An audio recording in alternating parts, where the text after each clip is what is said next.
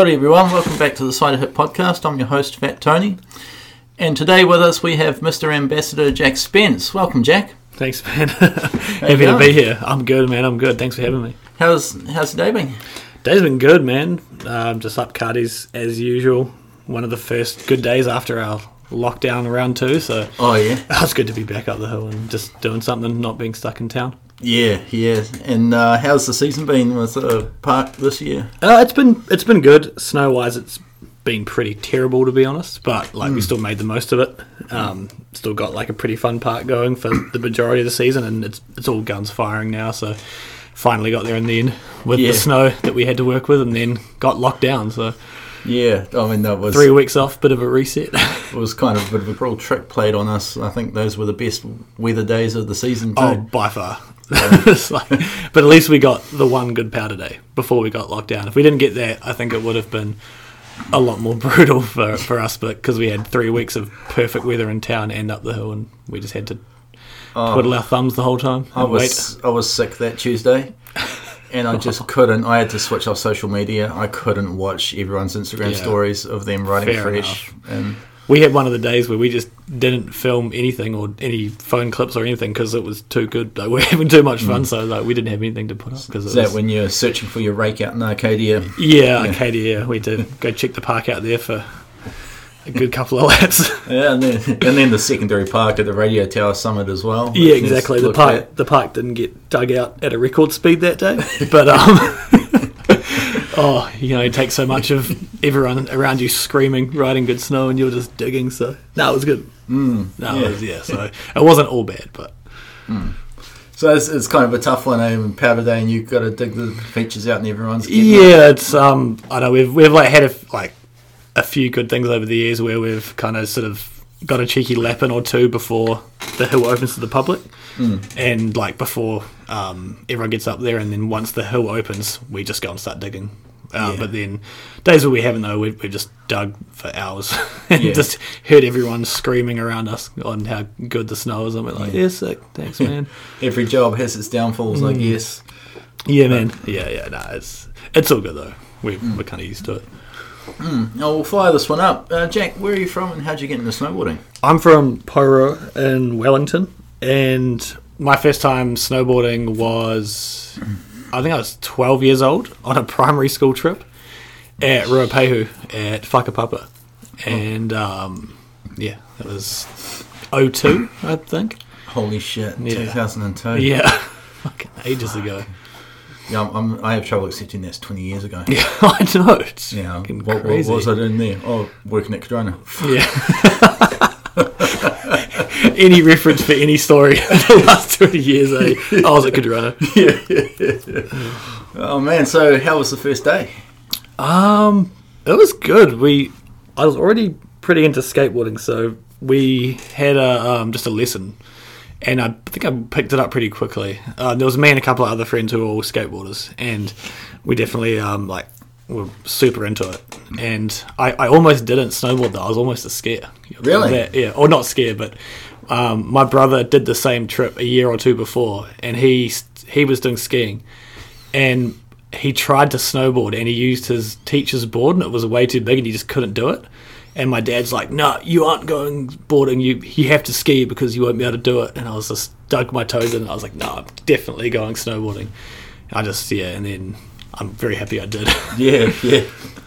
Oh, sweet. And so you were skateboarding before that. Sort of, how did that all come into the picture? I honestly can't really remember. I was maybe around 10, maybe like 9 or 10 when I started to skateboard, just messing around, and then got a board, and then I was fully into it when I was like 11 or 12, I think. And then I was playing like rugby and just other sports at the time. And then when I think it was my first year at high school when I was 13, I quit playing other sports because I just got too lazy to practice and just wanted to skateboard the whole time. And then skateboarding was just everything for just like the only hobby, like down at the skate park with a towel when it would rain and shit. It's like there every single day. Oh, sweet. And who was your favourite skater back then? Oh, Mark Appleyard probably. Yeah. Too many to think of or to actually name, but like Mark Appleyard was the one dude from like the Flip Sorry days. And I've still got I think I've still got a whole bunch of like tapes, like the VHS ones of like Flip, Sorry, Really Sorry, and some 411 VMs and shit. That's Flip at its peak too. Yeah, and Appleyard at its peak. Yeah. Like Flip, Sorry, you still watch that now. You're like, it's just like ages so well, eh? And because who was it? I always liked Ali Bilala's section. Yeah, he's just so fucking raw. And I met him in real life. He did a demo in Wellington, and he was just hammered the whole time. Like literally, like he was out in the car park just drinking beers, and like the kids were like, "Oh man, like, we wanted to see you skate," and he was just destroyed. Yeah, and his life with the bottle's been pretty well documented. Yeah. Yeah. Oh yeah. So, what was the moment like when snowboarding clicked for you? Did you have a few more of these school trips to go back up the hill? Or? So it's hard to remember. So my first time I was 12, and then when I was maybe 14, one of my best friends back home, Alex, his parents had a batch in Rarahi, just out of Owakuni. And then we started going on like a trip or two, like just maybe like a weekend trip here and there during the winter. And I think we just, me, him and my other like good friend Scott, we just got into it super early. And there was just like all three of us, we did a bit of skating too. So we were all just, pretty, competitive with each other on just like learning tricks and just, getting stoked. And I think like maybe the time I was 15 or so, and then 16 was when I first went down to the South Island. Like parents took us on like a trip just to, I think we just rode Coronet Peak or something the first few times, and I think we were pretty hooked by then. Were your parents into skiing or snowboarding as well? No. So they just took you down and did the thing? It was just my mum and Scott's mum took us down, and they just kind of chilled in town, and they would just like, we'd just go to the mountain, and they would just go and do whatever in town, and then we just cruise home after. And we did that twice, and then the second year, when I was 17, we went to Snowpark and Cadrona for the first time. Oh, right. Yeah, I did my first ever back three at Cadrona. Oh, nice. Oh, God, I would love to see what it would have looked like back then. Just arms fucking everywhere. Yeah. And, like first time going to Snowpark too, which was so cool. And what was your first impression when you come around the corner and got into the car park and seen Snowpark? Oh, I had no fucking idea what I was looking at. Really? It was awesome, because I've only really been at Ruapehu, at Turo and Whakapapa, obviously, and like, going to Snowpark was just crazy. The places was awesome, and like just seeing only park features, that was pretty cool. Because that would have been the late 2000s, right? So it was Snowpark 07. Yeah, so Snowpark was like, that was almost the fucking peak of its infamy, I guess. It was a pretty awesome place, eh? Oh, unreal. R.I.P. I mean, and considering I'm not even a park rider, I still had a fucking great time there, eh? Well, I just hear so many stories from people who just, would go up there and wouldn't even ride. They would just love to go hang out at the woolshed and just watch people eat shit on the staircase. Yeah. But yeah, it was just an awesome place just to hang out, even if you weren't really riding much, or just if you wanted just to chill. Yeah. Oh, man, it was unreal. I remember first time I went there, and I loved half-pipe back then, and at that time that thing was 18 foot, but it was perfection. 18 is so much better than 22, eh? Yeah. I was just remember being like, wow, this place is, it was a fucking T-bar back then too. Oh yeah, so that was before 8-hour shift. That was before my time. The T-bar, but holy shit! And so was that your first sort of experience riding park features then as well? Yeah, like we rode a little bit at Ruapehu here and there, but like the park at Whakapapa was just, it was pretty dodgy. It was just kind of like random shit. But we obviously, like, because we skated so much, we just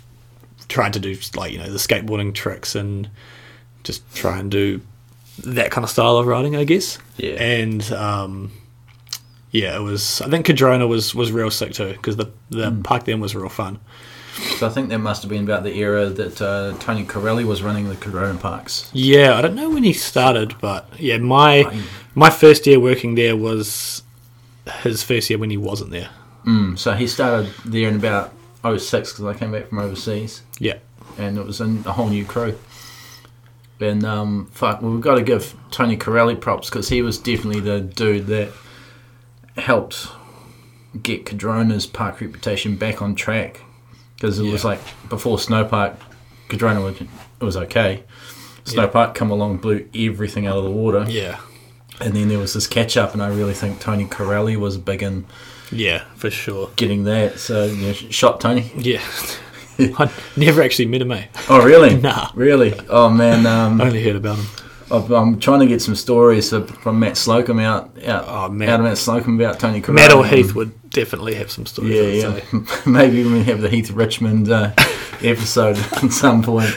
Definitely get him on there. He just throws everyone under the bus. Yeah. And that's the end of the podcast. Oh, God. So, obviously, snowboarding sort of clicked at this point. And was there influences you're looking at, local or international? That time, because I guess I kind of got into snowboarding quite late when I was only sort of... I guess I kind of got into, like, the scene of snowboarding, like, with the movies and everything when I was probably, like, 18. And I think 18, 19. And, yeah, Child Support was the first actual snowboarding video I ever watched. All right. That we just, like, thrashed the DVD. Like, just, you watch it like, every night. Yeah. And, but, like, local-wise, the first dude who I noticed who was real sick, who, like, stood out was Thomas Battersby. Oh, yep. North Island dude. Yeah. Yep. He was, I remember seeing him at Turo, coaching some kids, and he did, like, I think it was, like, an underflip or, like, a front cork 7. I'd never seen that before in person, and I was just like, who the fuck was, like, that was so sick. And that was when I first... like, figure out who he was, or, like, I guess, like, the first kind of, like, New Zealand, like, pro. And then, obviously, from that point, you started hearing about, like, Will J and Steph Z and Nick Hine, Nick Brown, and all those dudes. And, like, Leroy Christensen, too. He was so He's sick. a Cooney local, too, right? Yeah. He's, I'd see him running all the time. He's a real good dude. Because he was around Snowpark for a bunch, too, if I remember rightly. Yeah. He worked there when I worked there. Right. Yeah. Okay. Or, like, I think my first year was his last year, maybe. And then, but, yeah. Yeah, right. So, and how did we go from... So, I'm guessing you're at high school and stuff. Did you go straight down to Yeah, so Snowpark? after high school, I think when we were 17, me, Alex and Scott were doing, like, quite a few, like weekend trips, and, like, some of the other boys back home. And after that year, they decided to do an instructor training program the next year. Oh, yeah. And I had no plan, and I was like, oh, well, I'll just fucking do that too. So we all moved there the next year to Ruapehu. That was my first season in 2008. Right. And we did like a 11 weekend training program, and Keith Stubbs was my coach. No way. Yeah. I think he's still got, I was chatting to him, I think he thinks he might still have like the footage of me on my first day, like trying to turn down a face like an absolute kook. Oh, really? I'd love to find that footage. But yeah, so we did that over the season, and then obviously like became an instructor at Whakapapa. And then I was there No for way. Yeah. Jesus Christ, we're getting all the secrets. I taught for years, Bloody like hell. 4 years. Hard time doing beginner lessons. But yeah, like that was in 08, and then 09 did the full season again. We would live in Ratahi and then drive around to Whakapapa every day, and we'd ride Turo on our days off because like the park was way better. So how was it, to go back a little bit, how was it stepping into the instructor course for the first time? Was that one of those moments you're like, fuck, I've got a lot to learn? Or? Yeah, I just had no clue at all. And but yeah, it was good though, because it just gives you like a good foundation for just how to snowboard like decently. Yeah. And then we did like level 1, level 2 that year, and then I remember the day I passed my level 2, I kind of just like ignored or like kind of tried to unlearn like a lot of the kind of robotic side of instructing, because like we did it just because we could go to Canada, because if you get like level 2 you can just travel and get hired at quite a few ski schools, so that was why we did it. I didn't want to be an instructor, I just wanted to be able to travel. And then that's what led us to Canada. The end of 2009 we went to Calgary. Yeah, and where were you? We went to COP. It's the Olympic Park. So you were working at COP? Yeah. Of all the fucking... I know, you could have gone to Banff, fucking Sunshine, like Lake Louise, Whistler. Went to a fucking different version of Snowpark pretty much in Canada. I'm not sure if the ambassador going to Banff's a good idea, and I'll leave that at that for those people that know. But yeah, no, it was sick though, because you get paid notoriously bad. Like in Canada, at like mountains, but because we worked in the city at like a hill, we got paid really well. Oh, right. And then on our days off, we would just go on road trips to like Banff, like Castle, Revie, like just wherever, like just all around the place. Oh, So like it definitely worked and like worked in our favour. But it was just kind of cool also because we were all into riding park anyway. So that place was just a park with a blue run pretty much. Did you end up instructing with park style of riding working at COP then, or? No, like we didn't teach much park. We had like random coaching groups and stuff, but it was mainly just typical fucking beginner lessons, intermediate lessons. It was only when I was at Snowpark that I actually got to teach park or like Right. and like fully get into it. And it was just like the same lesson every time. It was loose Australians who can like ride pretty well, but they have real crazy style. Yeah, And it was just surfers. like, that was pretty funny. But it was just the same lesson every time. Yeah. That's weird because I can't imagine Aussies going and riding COP. Like I've seen them. Oh no, sorry. Like it was at our snow park. Sorry, like when Snow I park. teach park, the COP was just Canadians and just whoever, All right. just like basic beginner stuff. And so, did you end up bouncing back and forth from Ruapehu to Canada? For a Yeah, bit? so I did went Ruapehu and then to Canada, and I went back to Ruapehu my last year there in 2010, and that was when I met Tom Campbell, the fucking legend of legends. Rest in peace, Tom. Yeah, and I went back one more year after that, and then I was, what happened then? Yeah, I was going to go back there again, but I knew I wanted to go down south real bad, and it was Pirate Dave who got me to go to Wanaka, of all people. How did you meet Pirate Dave? So we had our whole crew in Canada was me, Scott, and Alex, and then some, and then just people who we met there because Scott went there the year before, and then he got us jobs the year after, and we just sort of knew a whole bunch of other Kiwis who worked at COP, and they had a huge house of like 10 Kiwis or something, and there was us, so we obviously just met and just had this mega crew of like, it was mainly Kiwis, a few Aussies, and well, I think the second year there was like 22 or 23 of us in two houses. It was pretty So loose. Pirate Dave was instructing at COP as well. He was a lifty. He's a lifter. Yeah, there was like maybe a handful of instructors, a couple of lifties. Like some people worked in like customer service, just like fucking everything. So he worked in ticket office first year at Cadrona. Yeah, Man, that dude is incredible on the fucking skateboard yeah. and snowboard. We have the too. best game of skate rivalries. Me and Pirate Dave, I love it. Oh yeah. Yeah, we've had so many good ones over the years. And we'll go back a little bit. We mentioned Tom Campbell. How did Tom Campbell come into the picture? Oh, it was actually a pretty bad scenario. We had a mutual friend who unfortunately passed away. It was in a drink driving accident, and it was a friend, my mate's girlfriend. Her friend was dating Tom at the time, Right. and he came around one day just to hang out. And- Randomly, and then we kind of just sort of became friends then, but quite like loosely. And then the next year he moved down to Wanaka, and then I did my last season at Ruapehu, and then obviously when I came down to Wanaka, I had like one more like friend to catch up with and like to ride with. So, and then from there obviously we were just like, he worked at Cardi's, I worked at Cardi's, and we were just became really good friends. Yeah, 'cause was he groomer driving? Yeah, he was. Yeah, so he was building the park at Turoa. Right. He was like made that park so good. Because the park at Whakapapa was just like kind of, I don't know, not very great. But and then Turoa, they just had like a proper sort of park program, and he was, I'm pretty sure he was like the head builder. I think it was him and his friend Nathan, and they just made like 2009. They made like the most epic park that Ruapehu will ever see. And then I think 2010 he moved down south, and like it was still real fun. That next year, and like the park at Turoa has been getting better every year since. But yeah, that was kind of like, I think for me, like it was the peak in 2009, like way back. Yeah. And they had like a really good snow year too, so he just went nuts in the cat and just built so much cool shit. Yeah, because I think the testament to his park building abilities was that big air jump Oh fuck! for He the built Jossie Wells. he built a few good big ears over the years. They were fucking gnarly. Like the first year, like they've almost gotten like slightly smaller over the years, just because they get built differently. But like the first few years, they were just like 90 foot to like the knuckle. It was just so fucking massive. I mean, people are going to get over hitting something like that pretty quick, aren't they? Like, yeah, well, I risky. think just over the years, people realise that you don't have to build jumps that big. You've just got to build them in a certain way that gives you the same amount of hang time, but with less consequence, because no Yeah. one wants to fly 100 feet and catch an edge, fuck because it. you'll fucking die. I remember the Cardi's Park back in the day, and it was all step downs. Yeah, I think everywhere. Oh, It was everywhere was and- all step downs. And it's This just is sketchy. yeah, fuck. Yeah, like still like good jumps that are built well, but just different, and they just like you just fall out of the sky.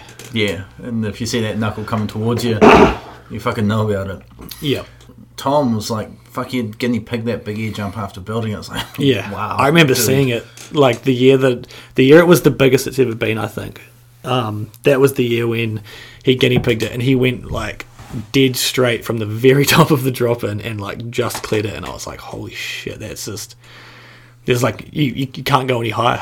Like, and it was just enough speed. I was like, "Fuck, you don't want to knuckle that thing." Fuck, was that the one where he was filmed and it's almost like a late 180? Yeah, that And was that's- that was his like signature. Was like it was kind of like a stalled out 180. It looks Right. so sick. And that was put in the end of one of the Park Crew edits a few years back. Yeah, no. So that was I think it was an old clip, but Right. we put it in because I think that was for one of the park battles that they did with New Zealand snowboarding. But we put it in. Like it was an old clip that we just put in right at the end as like Yeah. a little tribute. Yeah, That was sick. I think like it just didn't get put up or posted, but it was just it was sick. Yeah. Well, when we will come back to Cadrona and Parks, and Yep. maybe even come back to Tom Campbell a bit more too. Most of us got to learn your name when you come down to Snowpark, and you were riding for. Were you riding for Battalion and Madwax at this time, or was that? No, I'm trying to think what year it was. I think my last year at Ruapehu was when I met Matt Taylor, the battalion rep, and then I met him in spring, and then we just ended up. I think I had like chatted to him for a bit about like trying to ride for battalion or something, and then I bought a board off him after that season. Then went to Canada, and then I came back from Canada and I went to Ruapehu, to Snowpark for the first time, and then I was riding for them like kind of on flow. Like when I got to Snowpark. Oh, yep. Yeah, the first year.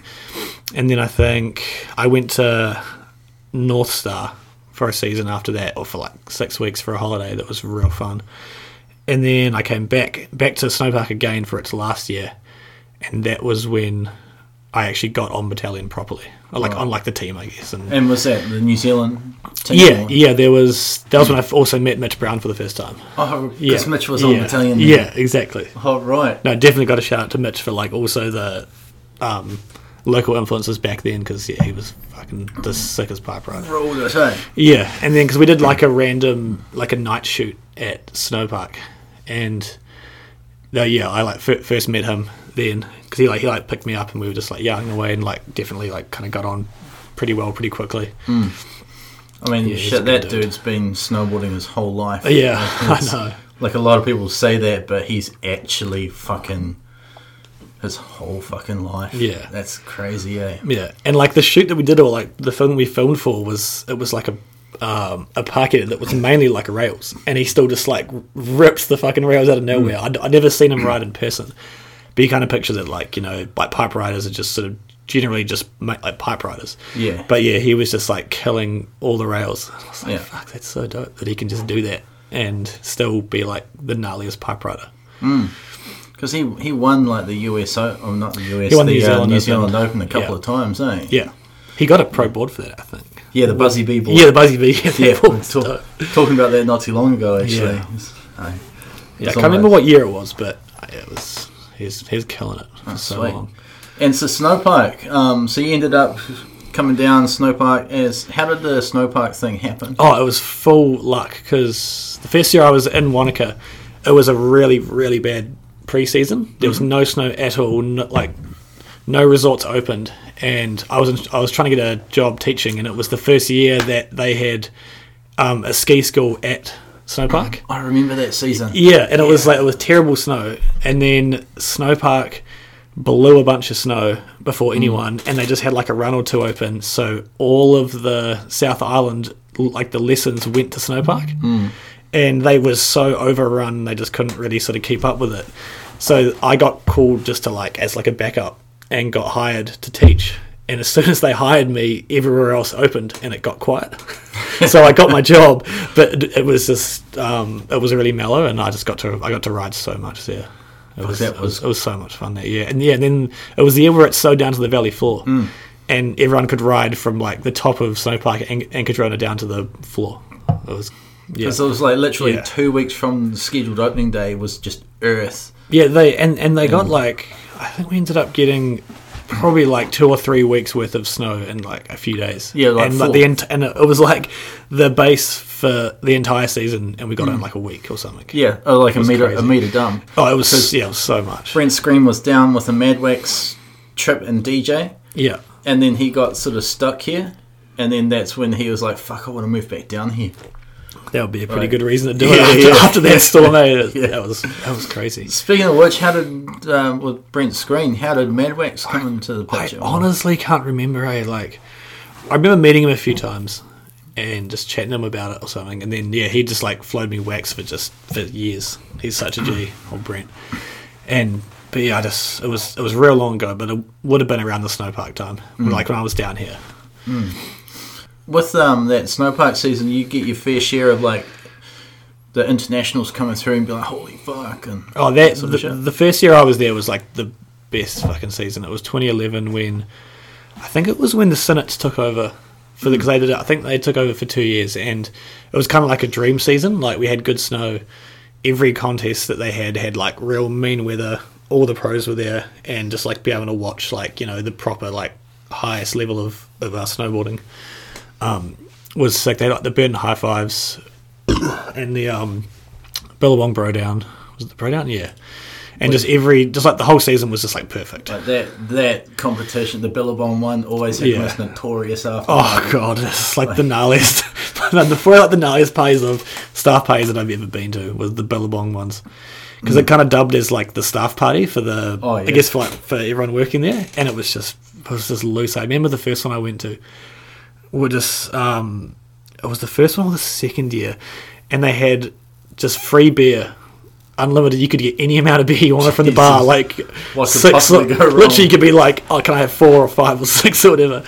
And after a few hours, the beer ran out, and then it went to free Monster and Jaeger or something like that.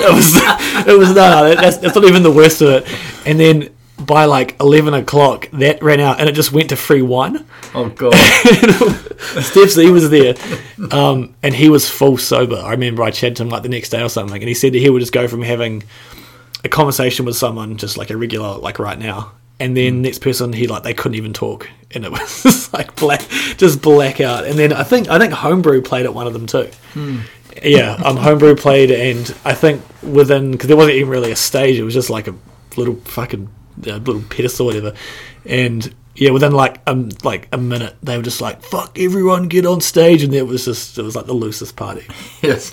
So much fun though. And then there was some sore heads the next day. Do you remember a Scottish guy, Stu, that was doing the maintenance? Yeah. So I was living with him in 212. He was my flatmate. Yeah. I think that Billabong one, I think he woke up in patrol with an IV drip in him.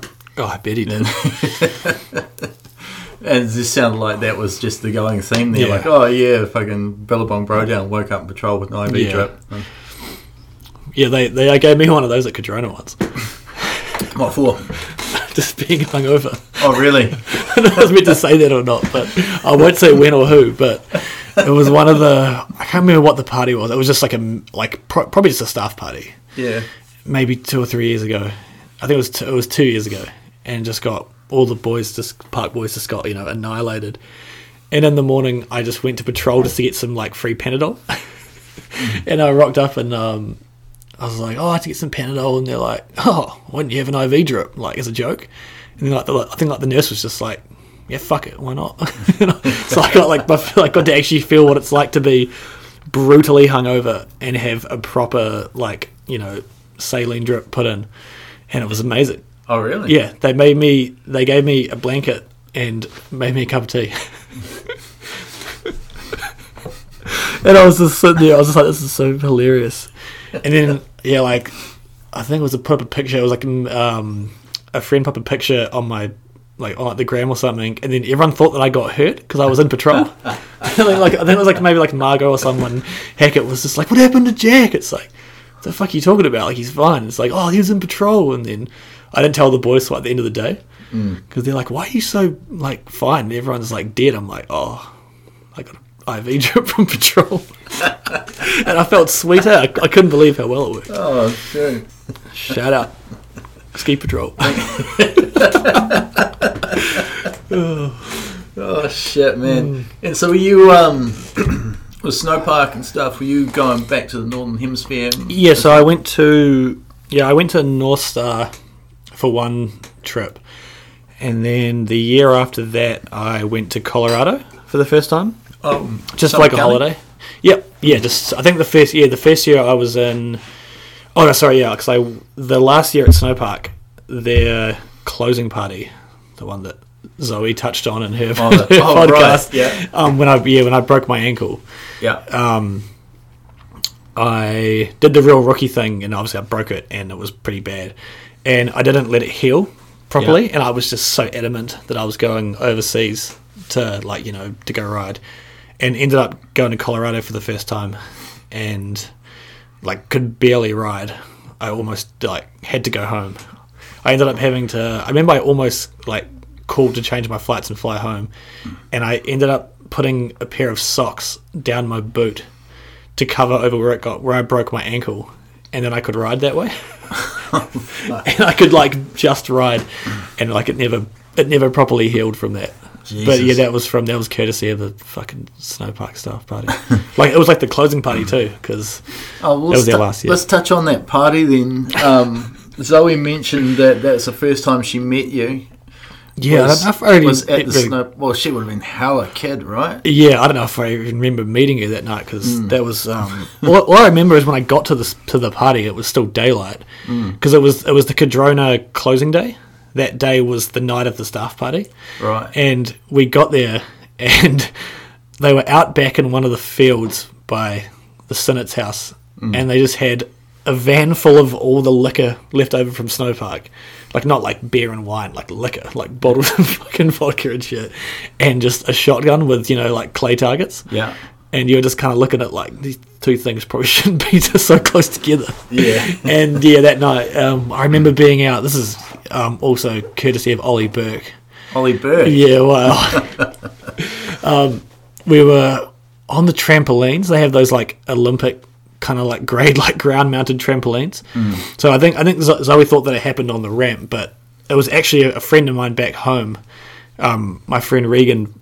He was there too working that season, and I don't know how, but he broke his wrist that night on the ramp, right? Because it was raining, it was wet, so I wasn't skating, but I was on the trampolines, and we had a tramp board, and me and Ollie were just messing around, and he's like, do a fucking one-footed backflip, and I did one or two of them, and then I did one where when you bounce and you don't bounce up, you bounce off your heels and bounce backwards. Yeah. And I did a 1 foot backy with this tramp board and kicked my foot all the way out, but landed on the wood sides of the trampoline, the wooden panels, and just the whole top of my ankle just exploded. It was fucking gross. And that was when I got taken away in an ambulance and just destroyed my ankle, and it's still kind of fucked to this day because I didn't let it heal from going over to Colorado 4 months after it happened or something. So there's a lesson in there, kids. Yeah, if you break your ankle, if you break a bone, fucking let it heal. So was Ollie Burke working at Snowpark? Well, he was doing the airbag or something there. Yeah, right? He'd do the bag jump shit there every now and then, the few years after that, whenever I'd see him, he'd would always look real gutted and be like, "Fuck, I'm sorry that I told you to do that." I was like, "Oh, sorry, mate. Fucking, I made the call." But he'd brought up for so many years. It was fucking hilarious. And while we were talking about Zoe Sinnott, she mentioned Billsy taking her out, but we might have a story that it was actually you or you've done. Well, I was listening to that story, and it either could have been him, but I had a very similar one with her too that she may have been remembering as that or a different one. But in spring at Snowpark, same thing. It was some slushy tranny finder we were hitting, and she was with Hamish at the time coaching, and I boosted off this hit, and as soon as I took off, I saw her come into sight and landed and took her heels out and just kind of bear hugged her. And I was like, holy fuck, I've just killed Robinson, its daughter. I'm never going to be able to ride a snowbike again. And I was like, holy shit, Lucky, you okay? She's like, yeah, I'm sweet. Just gets up and rides away. I was like, oh shit. But yeah, that was... I think that was probably like my first actual, like, I guess, time meeting Zoe. Was smoking her in springtime. And what was your favourite feature at Snowpark? Oh, fuck. I know there's a lot to choose from, but the one feature that you like... Definitely like the last jump. And the last jump and the triple line and the quarter pipe. Oh, the quarter pipe's so unique. It was like so fucking massive. Like it was super wide. It was hugely iconic, that thing. Yeah, and it was like, it was always there every season. And it was so much fun to just actually have a proper quarter pipe that you can session all the time. And it was real fun to hike too. Yeah. And you could hike it at like the end of the day when it was like sunset. So I loved that step up they had to the skiers right of that quarter. Yeah, that thing was the high speed one. That one like the big one? That I knew the one I had wasn't huge. It was like big enough, but it was not the Travis Rice one that you see with him getting fucking towed in and shit. Yeah, I saw that one year. That thing was just... I think they built it for one of the Red Bull camps. Yeah, I think there's only those dudes sitting there. It just looks stupid, eh? It was so big. Yeah, well, fuck, it was a trip seeing these pictures that Dylan Butt sent through of him hitting the Burton kicker, which was about 100 foot. And it's just like, a step down, no doubt. A step down, yeah, no three. It's fuck, man, like... Because people were complaining that they weren't allowed to hit it, was just for the Burton. I was like, yeah, and for fucking good like, you'll die. Like, do you really want a piece of that? Yeah. Can you imagine 100-foot step down and, like, doing something wrong? Like, off the takeoff or, like, catching your edge? I mean... It'd be the end of you. I mean, fuck, any listeners, go back to Dylan Butt's post on the Instagram page and have a look. There's fucking jumps the size of a fucking 2-story building. Yeah, I remember the last year of Snowpark, the end of the season we rode Cardrona a bunch, just because we just like wanted to ride somewhere different. And you could see, I'm not sure if it was that year, but one of the years you could see the wedge from Cardrona. Oh, yeah? Yeah, you can see the fucking back of the takeoff. Fucking hell. I can't remember which year it was, but it was when they had the one that was in the same place as the That's All one. That fucking gigantic one on the, like, kind of coming off the box line. I just remember being at Cardrona. Kind of by the woolshed-ish. Yeah, and you could just see this, like, little square because it was that fucking gigantic. Yeah, I did like that box line too, because it was the box line was under the awesome. chair, and I could just do a kook. Hide away. Yeah. The box line was awesome. They had so many random rails and just real fun, progressive shit. They always had this weird thing that they'd always put a freaky feature on. Like, one year they had a concrete mixer fucking tub. Yeah. And they had, like, I remember, like, one of the Bro Downs, they had, like, they had a full gas, like, pump as a tap. That worked really well. They had a few things that were, I don't know. I remember one of the years for the Bro Down, they tried to put in down the very bottom after the jumps. It was like, it was probably the gnarliest thing I've ever seen, or like attempt to be put into a park. And it was like an old T-bar tower, like with the ladder kind of, you're meant to ride the ladder, I guess, but it was facing like the wrong way back up the hill. It just looks so, I don't know what they were thinking, but like there's a bit to get tangled up in there. Yeah, and then they put it in, and then it was the day of practice, and they just ripped it out straight away, and then had to close the course for the day, so that everyone missed the day of practice, and they just put like a flat box in. Yeah, but they had cats working in there at that time, and I was like, what the fuck? Like, how do you come up with that? Yeah. But I think that was part of that thing, though, was like come up with an idea and just build it. Like, fuck it, and just see fucking if it works or not. Yeah. But even from the start with that one, I don't know if that was ever going to work.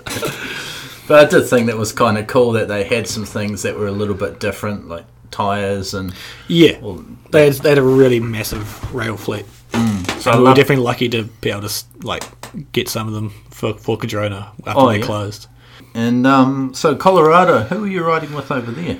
Mainly just the New Zealand crew. I think that last year at Snowpark was probably when I kind of met a lot of the Kiwi riders who were just... I guess riding a lot of park, and a couple of the older dudes too, but more of like the New Zealand team, or like who was there? Like Ben Comber, like Christy Pryor, Milu, just like a lot of the crew who I guess kind of like training, but I was going there and just riding for fun. Yeah. But they were like obviously like for so years. this Breck was was- like the training place. Yeah, I think so. Right. Yeah. And Tommy Pyatt was in the picture somehow. Yeah, I think towards the end, 'cause I went there for a few years, and I can't remember when I ever really first met Tommy. I think it was, 2014 maybe. 2013. It was the after I broke my ankle, when I had the socks in my boots or whatever. Towards the end of that trip, because I ended up going out to Utah for like a week or two, and I met all the Aussie crew. Yep.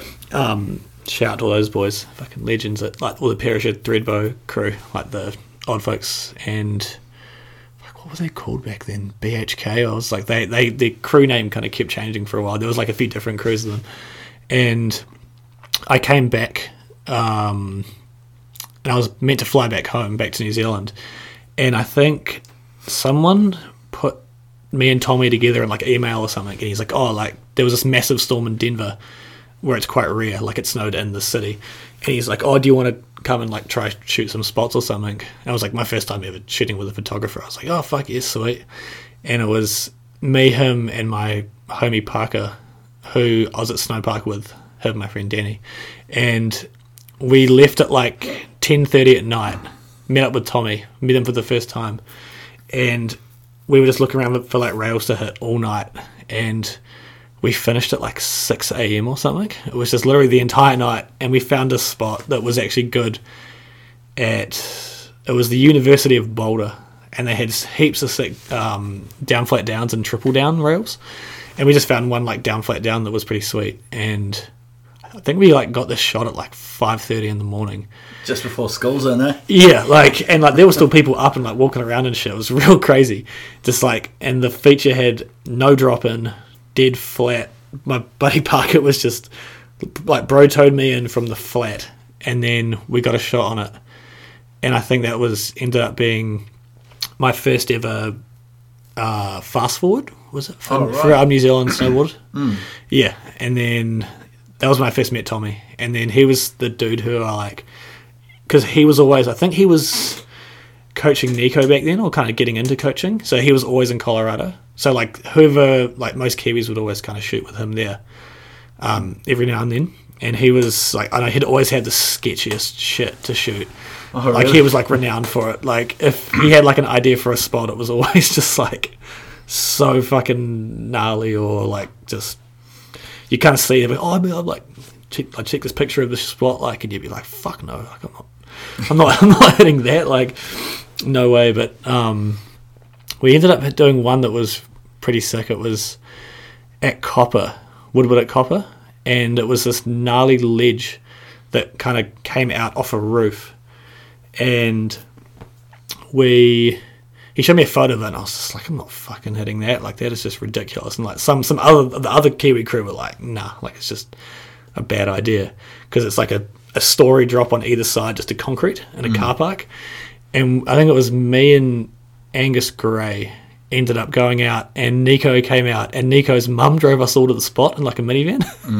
So it was so random, and it ended up working. You kind of just sort of dropped off this roof onto this ledge and then rode down to the car park. And I remember after I'd like landed it, maybe like 4 or 5 tries, and then I think Angus may have got hurt trying it or something. I think he hurt his ribs or something. But yeah, it was definitely like a classic Tommy Pyatt like photo like spot. But yeah, like we'd always shoot with him in Colorado, because he was kind of like the dude there, and he was a sick photographer. When did Cadrona get into the picture? So Cadrona, obviously with unfortunately Snowpark closing, I met two of the park crew dudes, Kevin Otto. Shout out to those boys too. Yeah, Kevin. I met him like sort of briefly at the end of the Wanaka season in 2012, and then I was in Colorado, and I'd always ride with him and Otto over there over the seasons. But over that year, I kind of like got to know him then, and then that year, like pretty much all the old park crew quit. Like That's right. Yeah. So, and I think it was just like Pirate Dave, Kevin Otto, and Matt Slocum. And then obviously Heath was in charge that year. And that was, those sort of 4 dudes were left. And then they hired some other, I think it was, Nick was there too. And I asked Kevin Dave, I was like, oh, like, can you, like, give me a reference or whatever, like, to, obviously once I found out the snowpark closed. And I only got hired part-time first. And then I was part-time HPC, part-time. Oh, were you coaching for HPC as well? Yeah, like barely. I was part-time HPC, and then I was maybe going to do park crew, like later, like when it got real busy. And yeah, I coached HPC for maybe 4 or 5 times. I coached at JJ for like a day, like JJ, Liam Wiley, Sam Christie. Just like a big crew of kids, maybe like, only a handful of times. And then Heath ended up breaking his back testing the third jump, and then I was full-time after that. So, unfortunately, Heath's misfortune was my good fortune. Thanks, Heath. Cheers, Heath. Fucking legend. Heath is a bit of a character. Yeah. Well, seeing as you brought him up, what's this about Cadrona Party and Heath spewing on a... Oh, no, I didn't know. It was a party at Hawea. Right. And we just, typical park crew, we just got way over the top, hammered, especially me. And we were just, I just blacked out, pretty much. And all I remember is we were doing, like, punch for punch, like on each other's arms, like we just messing around. Yeah. And that was, like, my last memory. And then... I only found out about this, what actually happened recently this summer. But the next morning I woke up and my whole hand was just swollen. Like, couldn't see any bones. It was just this big bump and it was so sore. And then Matt Slocum posted in the group chat, he was like, oh, hey man, like the head of transport wants to see you, like you should probably give her a call. Something about like a person spewing on a bus or something. And I was like, oh fuck. All right. Kay got a call. Yeah. And then I was like, Mrs. Heath, and I was like, oh, hey man, do you have Kay's number? And I called her up and I was like, oh, hey, it's Jack from Parks. Like, just got told to give you a call about a problem with a bus and spewing.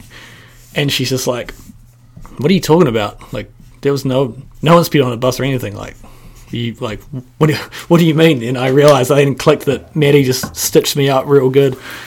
Because I had no idea what happened, so I thought I was in heaps of trouble, but I wasn't. But then, and then we'd always joke about it. And then this summer, I was chatting to Heath, and it got brought up randomly, the story about when we were punching each other. And then he mentioned that I actually punched him in the back of the head.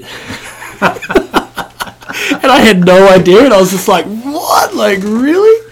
Actually, because I had never punched anyone in the head in my life, and we were just like, obviously getting fucking rowdy. And I was like, oh wait, it kind of explains why my fucking hand was destroyed.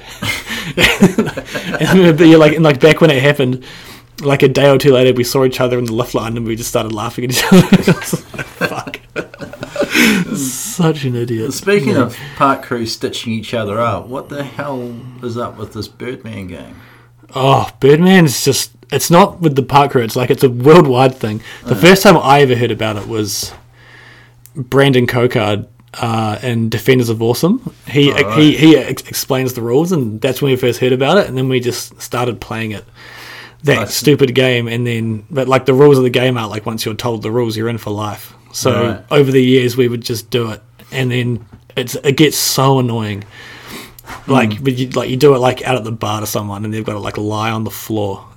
And like with the nights you'd come home and you'd be like just covered in shit from, and like you do it to people in like the muddy car park, or just like we had to make a rule on park crew that you couldn't do it when we were raking the jumps, because people would boost over the jumps and people were getting like really close to getting smoked. But yeah, it's just for those who don't know, it's a stupid game where if you do I don't know how to say it, like a certain gesture with your hands, and someone looks at you, they have to lie down no matter where they are for 10 seconds. Oh, yeah. And it's just, we told a bunch of the Grommies last season, and now they all do it, and it's such a bad call. But yeah, it's just stupid. Where's the worst place you got Birdman? Oh, fuck. The worst, is when you're about to get on the chairlift. You've gone past the gates, and you've got to lie down in the lift line, about to get on the chair and you're blocking off everyone, and everyone's like, what the fuck is this person doing? So you still commit. No matter what, you pretty much got to. Hell. Yeah, like there was, I remember getting like one of the boys like springtime, like muddy in the middle of the car park. And it's such a stupid game, but really funny. And then, yeah, the best person, I think, one of my favourite people to get is JJ, because he hates it. Yeah? Like, he'll just, we went to the Obsidian Awards last season. Yeah. For that big hair, like that whole comp they had on. And he had to go up there. And yeah, he was like walking back off the stage, and I got him, and I remember him just like, he just looks so angry. Because it's just so stupid and immature, but kind of funny at the same time. The funniest one I heard about was a patroller on the snowmobile going past your jump line when you guys were all raking. Yeah. Just got all of us. I think that was EJ. It was Emily. Then over the radio, could you please put both hands on the controls of the snowmobile? Yeah, she got in trouble. Oh, man, yeah. Oh, it's sweet. so stupid. So childish, but we love it. So no one's been birdmanned in water bar toilets or anything then, because that for a joke. Back when Mint Bar was a thing, like you'd get down on like the dance floor and it was just disgusting. But yeah, fuck. Oh, yuck. There's been some bad ones over the years. Very bad. Park crew, Cadrona Park crew. Where do we begin with that? Oh, fuck, there's too many years now. Too many years to go over. I think it's season number 9 this year. Number 9. Fuck, it's a long time. Pretty heavy crew there. Yeah, we've had, for like, I think there's like a good 4 or 5 year period where we had like one new person maybe. Like it was just the same crew. Yeah. Just for years on end. And it was just awesome because everyone knows what to do, and everyone's like one sort of like solid team. So it was always like you never had to train anyone. You never had to like tell people what to do. Everyone just knew what to do because we were like all returning because we all enjoyed it so much. Yeah. And then unfortunately, like we lost a lot of the crew just because of COVID. That's right. But yeah, we've got a pretty new crew now. But everyone's killing it the last few years. So that's been really good. I think our whole crew this year pretty much is the same as last year. Yeah, right. So everyone must have enjoyed it a bit like last year, or wanted to come back. Sweet. Who's in the crew this year? There's Maddie, obviously me, Slocum, myself. Ross came back. Yeah. And Maddie Steele, Brent, Gus, and TJ is just starting now. All right. Yeah. Sweet. This week. So yeah, it's a smaller crew now, but yeah, everyone's holding it down. So it's been good. It's been a good year. Maddie Steele, eh? Sorry, I believe he goes as Dragon Steel 69. Steel Dragon 69. Steel Dragon 69. He'll kill me for getting that wrong. What does that mean? It's his gaming name. Oh, right. Yeah. Steel Dragon, I don't know, he was always going to be the guy that barfed on the McDougal's ramp on the closing day. He can't unsee. Yeah. But he did that intentionally. Yeah, I know. Yeah, it was so funny. And what about crew past that you were working with? Sorry, you mean so crew in the past? Like, oh yeah. So like we had like the Americans. We had Kev and Otto. Otto was only there for a few years. Kev left 2 years ago, but he was there for like maybe like 8 seasons or so. And then he's been there for like longer than everyone. Yeah, he was like the first skier in the Cadrona Park crew. Yeah, there was him and a guy Nick. Yeah, I think Nick showed up a year after. So. But yeah, and then obviously Heath like left the park crew like maybe 4 years ago. He just got promoted up higher. So ops manager now or something. Yeah, the biggest cheese. The biggest cheese. Yeah. Rankin park crew is just types of cheese, or just like big cheese, 2 cheese, 3 cheese. Right. Another stupid thing that's just lasted over the years. Yeah.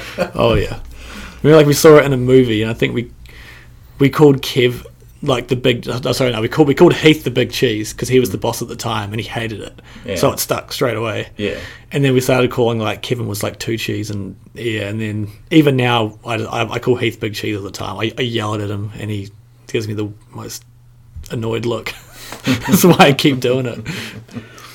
And then we had like James Howden, like the Aussie dudes who were there for like quite a while too. James was there for like as long as me, and they unfortunately just got the stitch up from COVID, and they couldn't come back. Yeah, he was a bit of a fixture, James. Yeah, he's the head of Threadbow now. Oh, really? Yeah, he's the big cheese. Well, speaking of you guys fucking doing stupid things, you want to talk about the rookie race? Oh, rookie racing's sick. It was a thing that I think it was a big thing before I was on Park Crew. Yeah. And when Pirate Dave was there, he his first year he got fucking hazed real hard because it was back when there was like Nate and shit were on the crew. Yeah. And they would, I think, like, I don't know them that well. I heard they were pretty hard ass dudes. Ruthless, yeah. And they just ripped the shit out of Dave, and he hated it. So, and then they all left, and then we were all on the crew, and I think he kind of tried to sort of bring that same level of hazing back, but it just didn't really work, didn't really stick. But they used to race their rookies down the landing of the Big Air. So, like, if you were new, you would have to, like, lie on your stomach with your, like, arms back, and someone would, like, ride you down the landing, and, like, you would get raced. And then it wasn't a thing for a few years, and we did it a couple of years ago, and it was fucking hilarious. And then got to the point where, like, events were getting involved. Ski Patrol got involved one year. And yeah, we had to have people like blocking off because it was getting like actually sketchy for people flying down towards the Learner Slope, like off the bank. But yeah, like it was real fun. I quite liked it. It's just like a, you know, we haven't done it. We didn't do it last year, but I think we might have to bring it back this year. It's just so stupid, but yeah, because people get smoked. I seen that old crew you were talking about, the like Nate, Johnny Young crew. Yeah. They were savaged with, what was this dude's name? He was the Grommy, Piggins. But I remember they'd had their night out in Queenstown, and one of my friends was sober driving them back. Yeah. And they were insistent to stop up at Cadrona. They were all totally fucking done. I remember walking into the old staff room, you know, the one that's now the food and beverage thing. Yeah. Walking into there, and it was just fucking carnage. And they'd got the Grommy, slammed them up on the lockers, and they were all back on the other side of the staff room, throwing everyone else's, not theirs, ski boots at him, and snowboard boots and shit. Ski boots, just like pounding him with this shit, hey, and he was fucking... And then one of them went out in the middle of some competition, ollied off the top of the 22-foot half pipe right to the fucking flat, like shit like that. Bite of the ACLs. Yeah. Yeah, it sounded ruthless back in those days. It was a little bit more tame when we were there, but some that kind of shit was I just down. remember opening the door and the ski boot like flying past my face and just ploughing into this dude. Like, damn. Like. Who are some of your favourite people to shred with? Like the Park Crew for sure, because we're riding together all the time, and like everyone's just kind of like their own kind of individual rider, and just, you know, makes for a really fun day when you get to ride with different people all the time too, because we have different people working every day. Yeah. Yeah, it's always fun watching Maddie, fucking the swivel master. Yeah. And like fucking all those like random fucking no grab whip tricks on jumps. So what's your favourite thing that you watch him do? We had a flat rail to stairs. Yeah. We have it mostly. It's a real popular rail, and he did like a 50-50 front one swivel to like, and then like a 180 off, but dragged down the stairs and did it real late. Yeah. I like filmed it for him a couple of years ago, and that was such a cool clip. But yeah, he just swivels everything. He just keeps fucking going. Just keeps going. He's a very, very talented rider. That dude. Yeah. And like the rest of the crew's sick. It's just like, because we're always riding together. It's everyone's just unique and got real fun tricks, and like the groomers too. Like I don't get to ride with the groomers like a lot because they're obviously like they're like sleeping and like different schedules. But yeah, it's watching Oski ride too. He's a beast. Rider, right? He's a beast. Yeah. Get the fuck out of his way. Yeah, especially if you're are you listening, Red Gerard? Yeah. Oh yeah, that's right.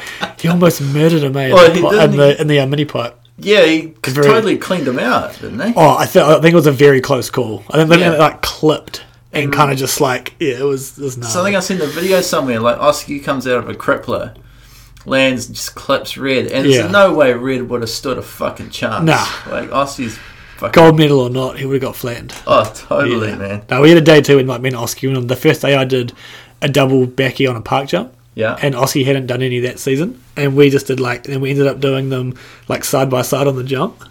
That was a really fond memory. That was sick.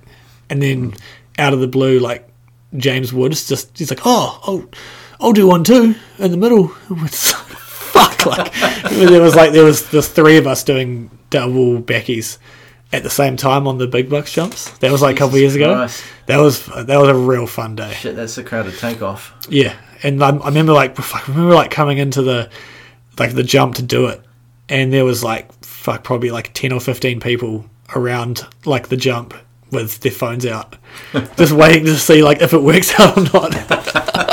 But luckily it did. That was rad. Oh, sick. And what's the rawest thing you've seen Ross do?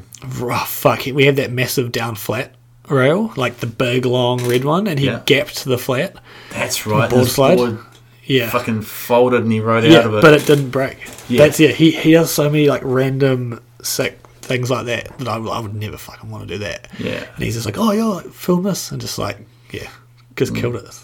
That was a couple years ago too, I think. Yeah, Raw Dog Ross. Yeah. And favourite thing... Well, just when he was a lifty, he'd always come in and his boards would be totally fucked. And he's like, oh, yeah, it's just on the big line. It's like, how are you on the big line on this fucking thing? There's no edge on this. He makes it happen. Yeah, the same with Slocum. He's a sick skater too. Me and him skated a lot. Well, we skated over the whole lockdown too. Just car parks and shit. Oh, right. We skate heaps. It's fun. Yes, Slocum had one season where he rode this forum board that had... It was like a 156 or something, and it had about 90 centimetres of edge missing. Yeah, and he ran the same pair of bindings for 10 years. Yeah.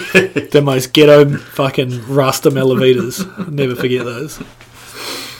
And Matty Steele, what's the raddest thing he's done? He's really good at hand drags. Is he? Yeah. Yeah? Yeah. Yeah, he has a really good method. Does he? Yeah.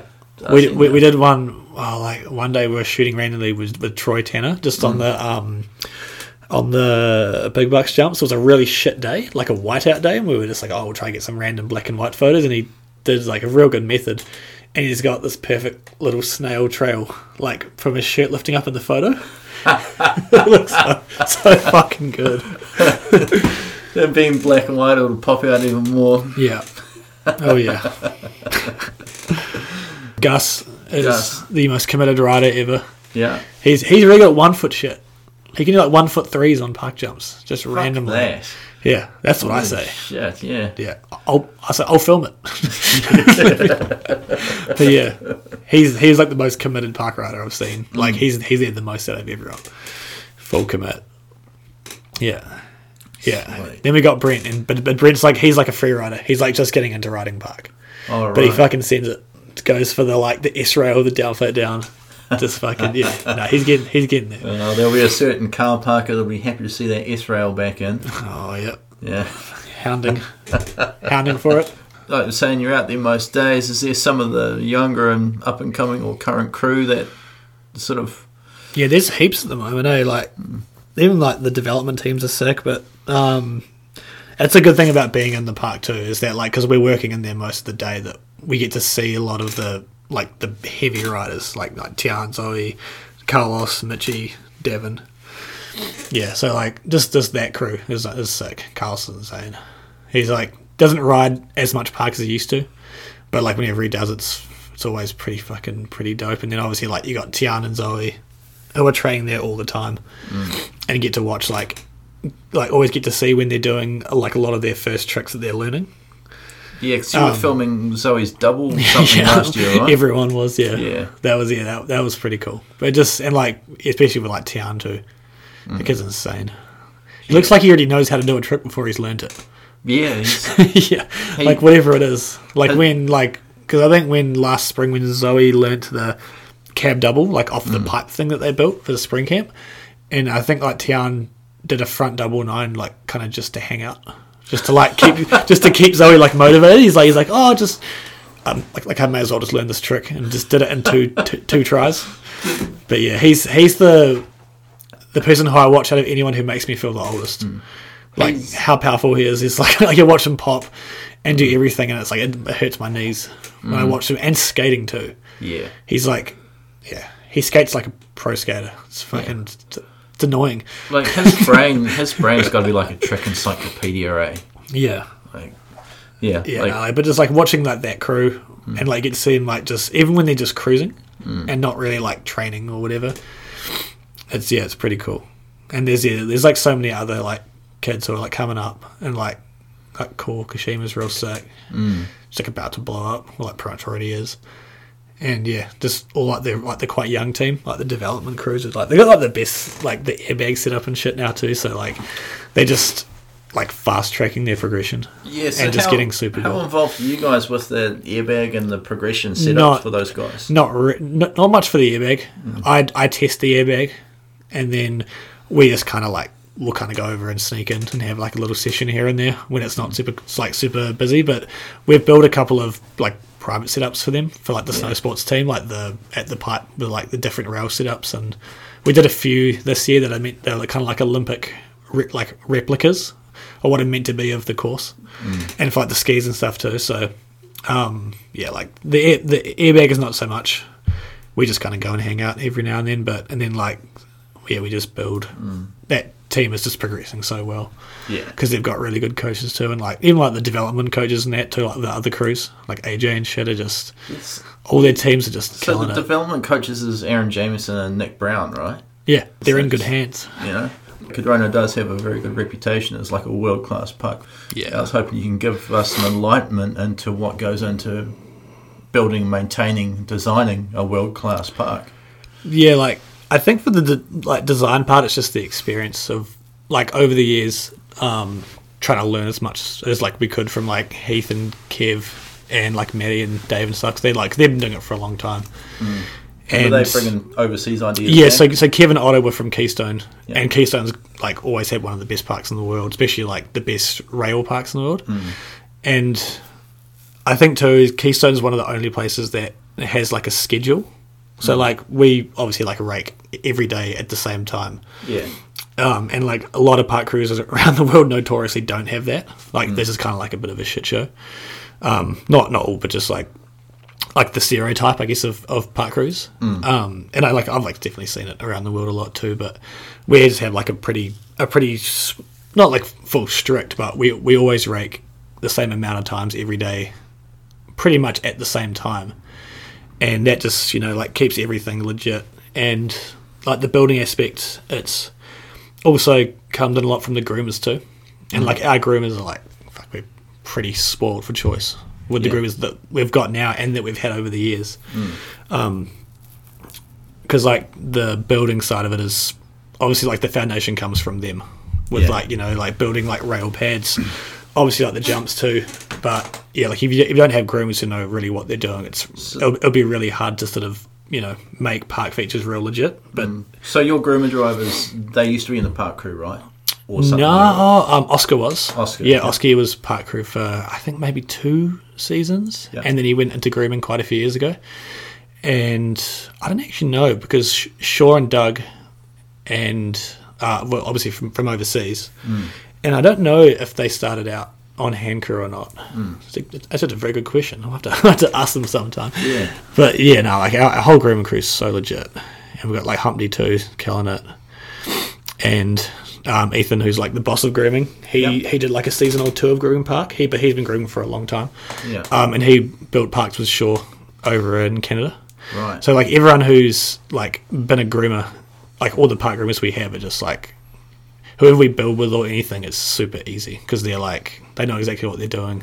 They put like, I guess when it comes to things like building rails properly or like putting rails properly in, like, like the pad work is always just on point. So everything just seems to, turn out fucking legit. And does it sounds like you've got a lot of international experience with this crew? Like Matt goes and does his... Yeah, Matt's been in he was in Sweden and then Finland. I think he's still going to Finland now for years. Oski he's been going to Sweden for quite a while, and obviously Shaw's been in Canada and then also China.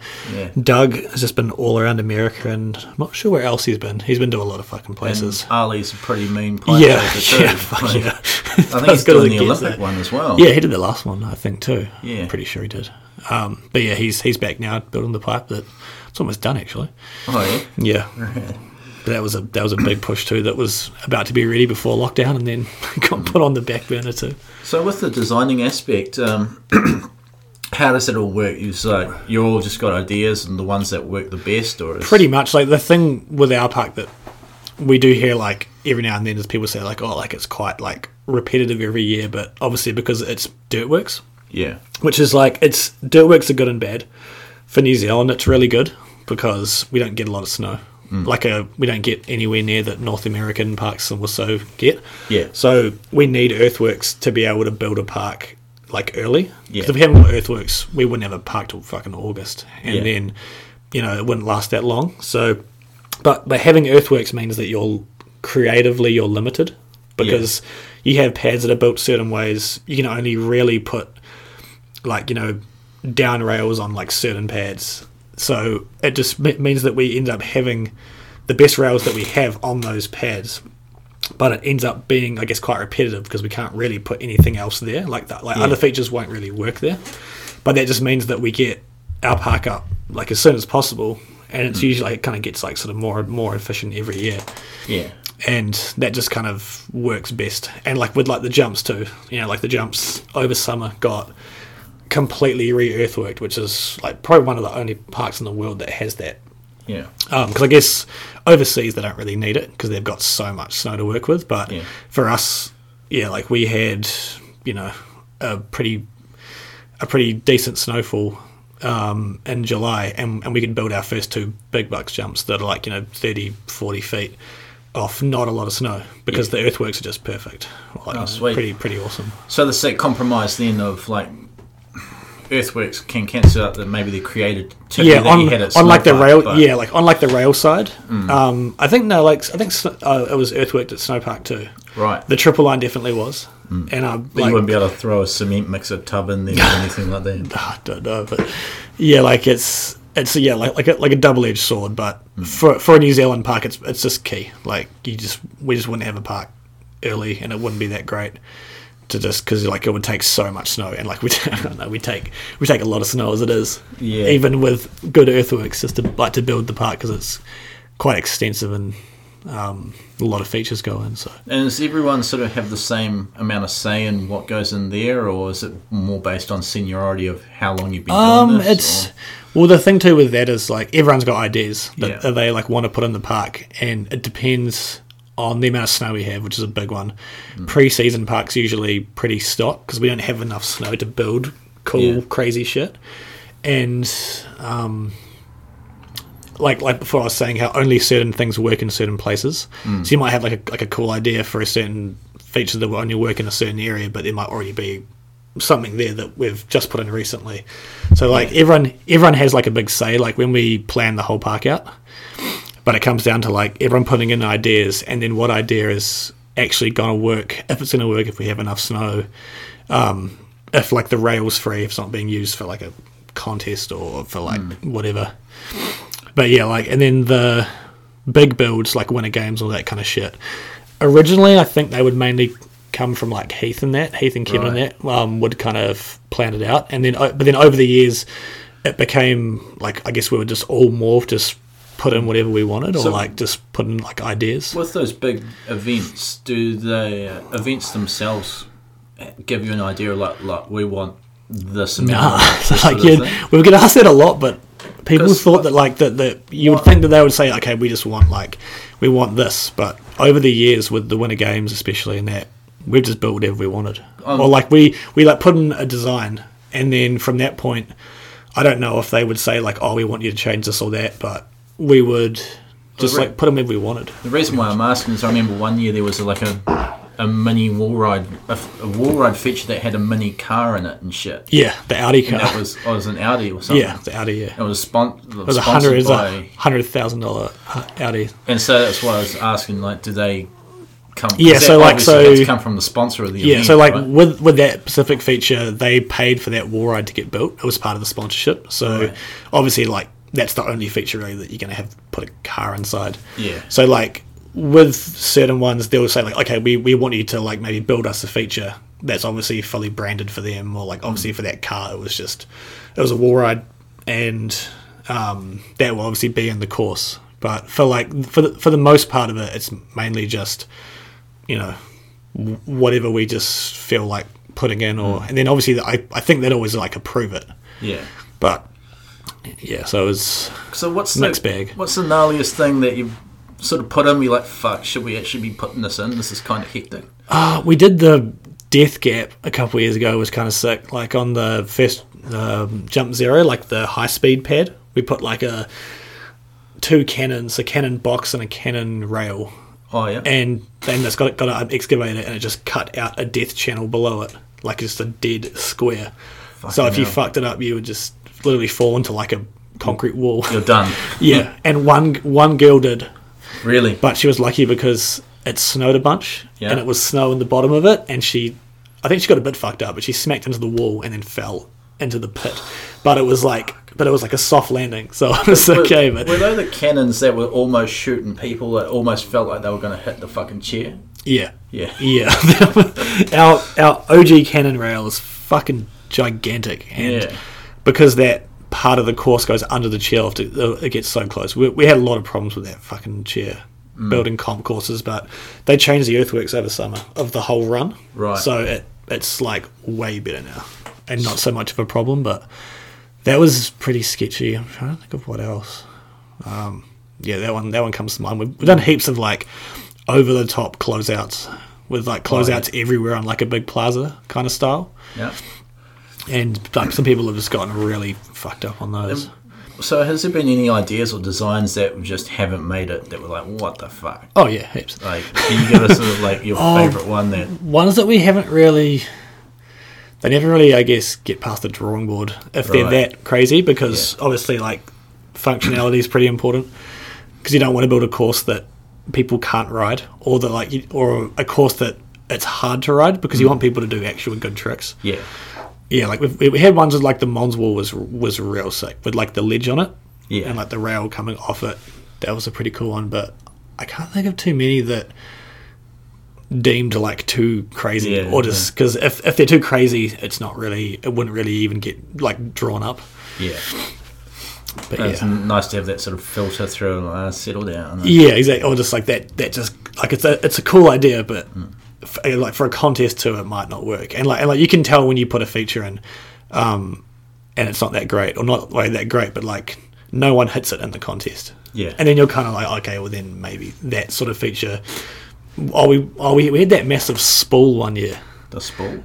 Yeah, it's this gigantic kind of like, I don't know what it was for, like an electric drum kind of spool. Oh yeah, it was massive, and that was kind of like a tap on the high speed pad. Right. Yeah, and like that was, and like we had that massive buoy too. You know, that the massive pole with the big fucking orange. That's right. Yeah. And like it looks sick, but it just didn't work super well. Yeah. And things like that. It's like it isn't bad. Like people will still hit it, but you can tell when like 80% of the people hit one feature out of two. You know that probably just didn't work that well. But like you still always want to be trying new stuff. Yeah. And just so you don't have the same fucking stock shit every year.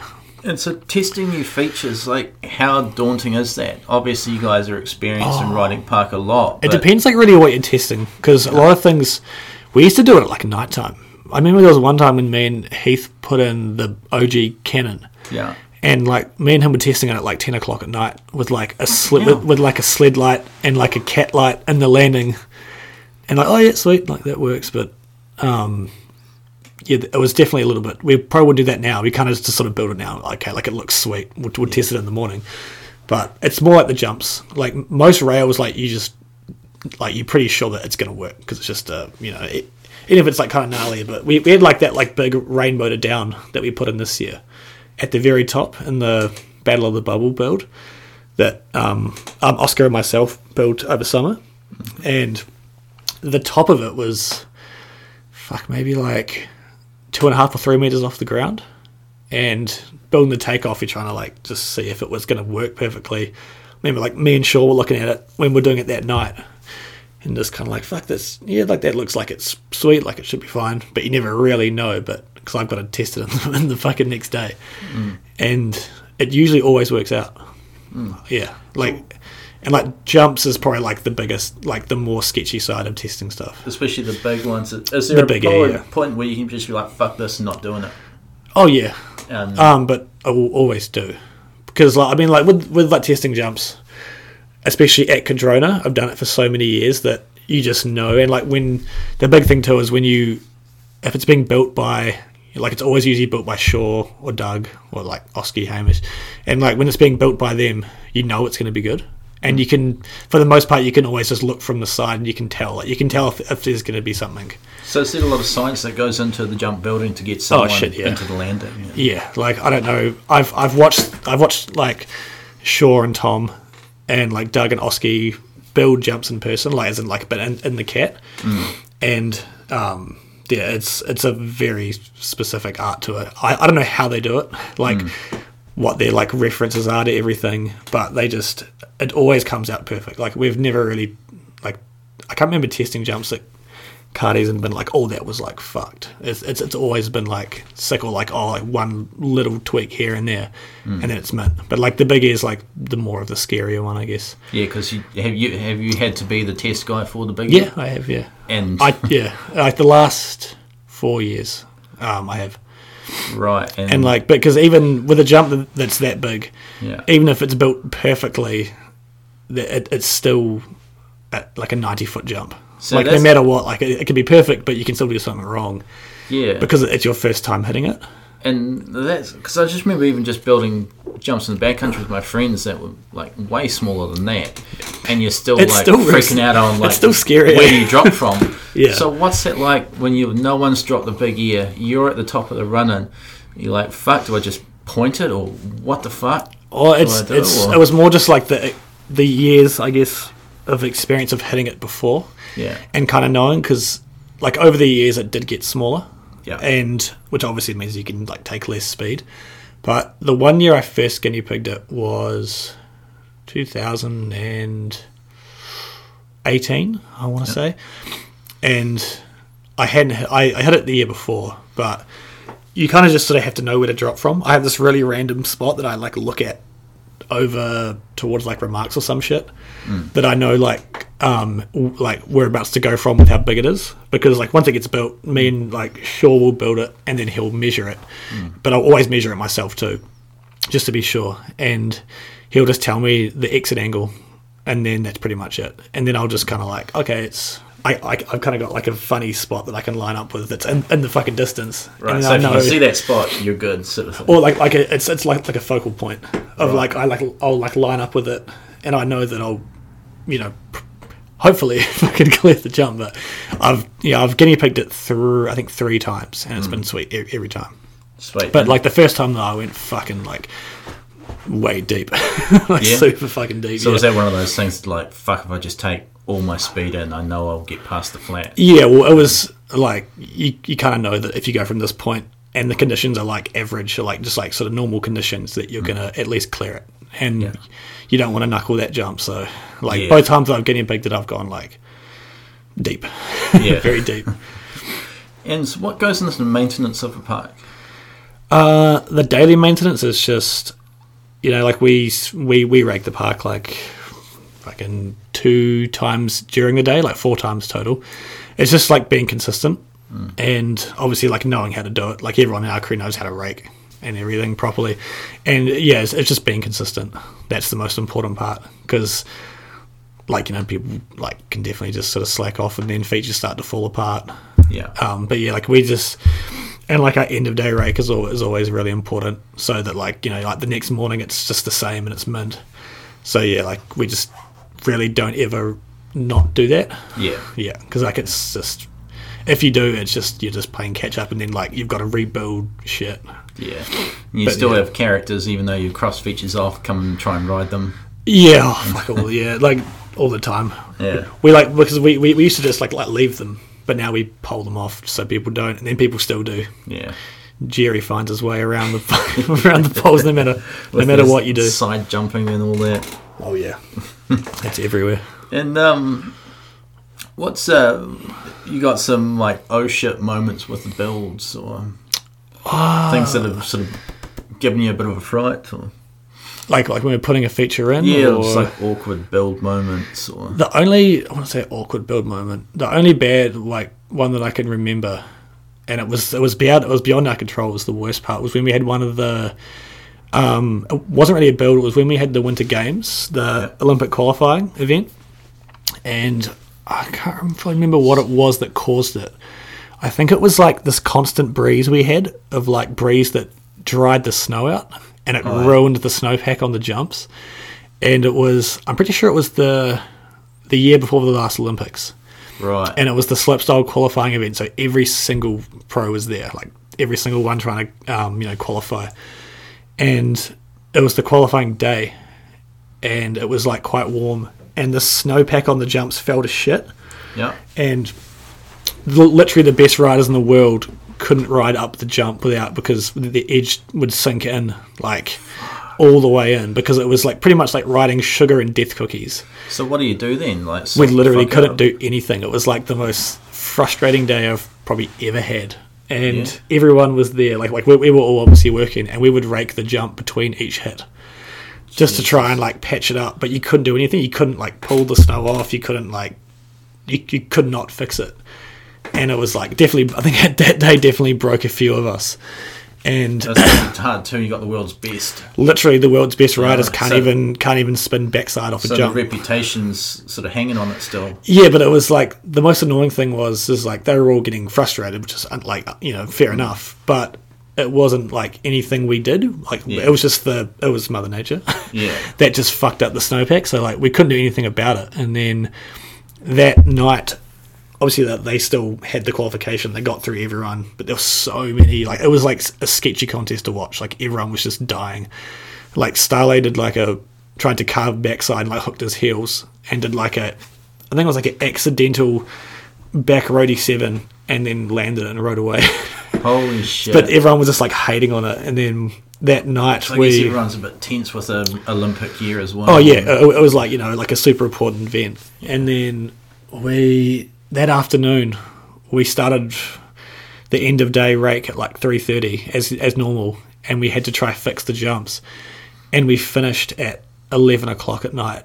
Like we worked all the way through, like no dinner. We just had to pretty much reset the snow without cats, with no machine. So we had to reset the top layer of all the triple line jumps by hand. We had just me and James were going non-stop on sleds, getting gallons of full drums of water, just pouring snow on the jumps. We had one of the snow guns on racecourse. We had the fucking a fireman's hose, like the snowmaking hose, going across racecourse, spraying the jumps with water. So was this just to freeze it all up? Just to try and reset the snow, just back to fucking normal, because it was so dry. And we had propane things like little flamethrowers, just melting it and just trying to do everything, and it just took hours. It was it's probably the hardest I've ever worked in my life in one shift. And we finished at 11 o'clock, and then the next day we had the finals, and it was just fine, it worked. So and then the finals was perfect, but everyone else who didn't qualify was real dark, because obviously they had a shit day, and they just didn't really get it. Like what was happening, because even me, I was I've never seen this before ever. This is so annoying. And so was there a bit of a media, well, not media, but no, not not really. A couple of pros whinge on their vlogs and shit, but it wasn't really a big deal, because the event ended up going well in the final. But that was the one day I think that definitely broke me and broke a few of the boys. I can't remember who it was. Maybe Darcy Sharp or one of the pros was yelling off the chair or something. He was pull the snow off the takeoff or something, and I just turned around and I was shut the hell up. Just full snapped. And I was oh god, I'm getting in trouble for that. But that was the one time that we definitely got a bit broken from something that we couldn't control. And it's hard when you got some character trying to tell you how to do your job as well. Or just because no one really knew what was happening. Yeah. And they just this is just shit. But that was the only moment that I can think that was where we were just, just kind of fucked. But then we obviously we sorted it out. But it was just it was a learning experience, that one. Yeah, damn. Something else we've got to sort of touch on while we're talking about Cadrona and Park Crew is the park battle with the New Zealand Snowboarding Instagram Park Battle. Yeah. And JJ and I have a theory on how come you guys have never won. Oh, God. It's the front three. Yeah. Oh, no, those battles are sick. It's like the Cadrona Remarks, Turoa, and Mount Hutt. Yeah. And it's run by the New Zealand Snowboarding Instagram page, and it's just like a creative battle. Just to like make like the course edit you can make, or like creative wise, and I think it's been going for a few years now. But it was it's a pretty fun contest. For the first couple of years, we had like a bit of a tough time trying to get enough time to do it. Yeah. Because it would usually get run during peak winter, which is when we're just like fucking slammed. Yeah. But like the last year that I did it, it was like sponsored by GoPro and stuff, and they had like different comps in it. There was like a line comp, and no, but it's an awesome idea for a contest. It's sick, and just kind of like just to get a bit of like banter going between the parks and stuff. So, and just like something to bring all the parks together. Yeah, because like obviously like they're all spread around New Zealand, so heaps of fun. It sort of put the other crews a bit more on the map as well. Yeah, it's like the Turo dudes fucking killed it last year it was, and then I think Mount Hutt won it the first year. Yeah. They had the best edit. It was like they got in trouble for it too. It was sick. They just like side wheeling sleds and shit and doing all that loose stuff, and I think they got in trouble with their. I heard they had to change their Instagram to another name or something. Yeah, they I think they got in a bit of trouble, but they definitely won. Yeah, by far, I loved that edit though. I remember it started out and the guy like threw 2 claw hammers. Yeah. I remember seeing that, like, oh shit, we're in for a fucking good one. Yeah, no, that edit was fucking sick. And then the one when Turoa won, I think it was last year or the year before. Cause I think there wasn't one last year, but yeah, they killed it in that one with like all like their night stuff and everything. They got super creative. So shout to those boys. That was sick. Well, hopefully we'll see a resurgence of that next year again. Yeah, it might be on this year. I'm not sure. I think they were trying to suss it out, but if not, I think it'll definitely be back next year. Yeah, for sure. Something I've missed, or something to go back to, was obviously we talked about sponsorship, and Capita and Rad are throwing Gary now. Like, how did Capita come about? Capita came about when was it?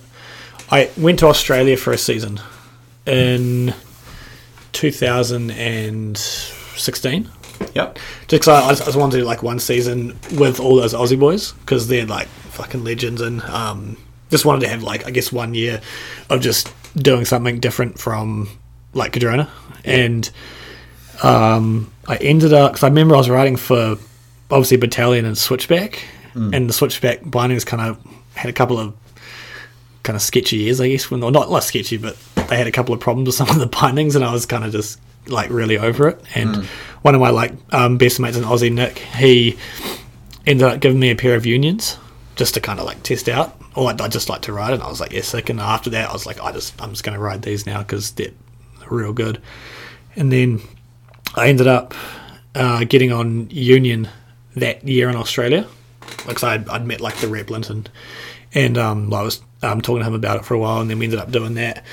And then what was it? The end of 2017, the whole thing with our battalion was just kind of like came to an end, or kind of always just sort of ran its course, I guess. And then I was just like kind of wanted to do something different, and I think it was Lil C, like Carol, was giving me shit one time at the trade show because she's like, why don't you fucking ride for Capita, or like, because you ride for Union and it kind of makes sense.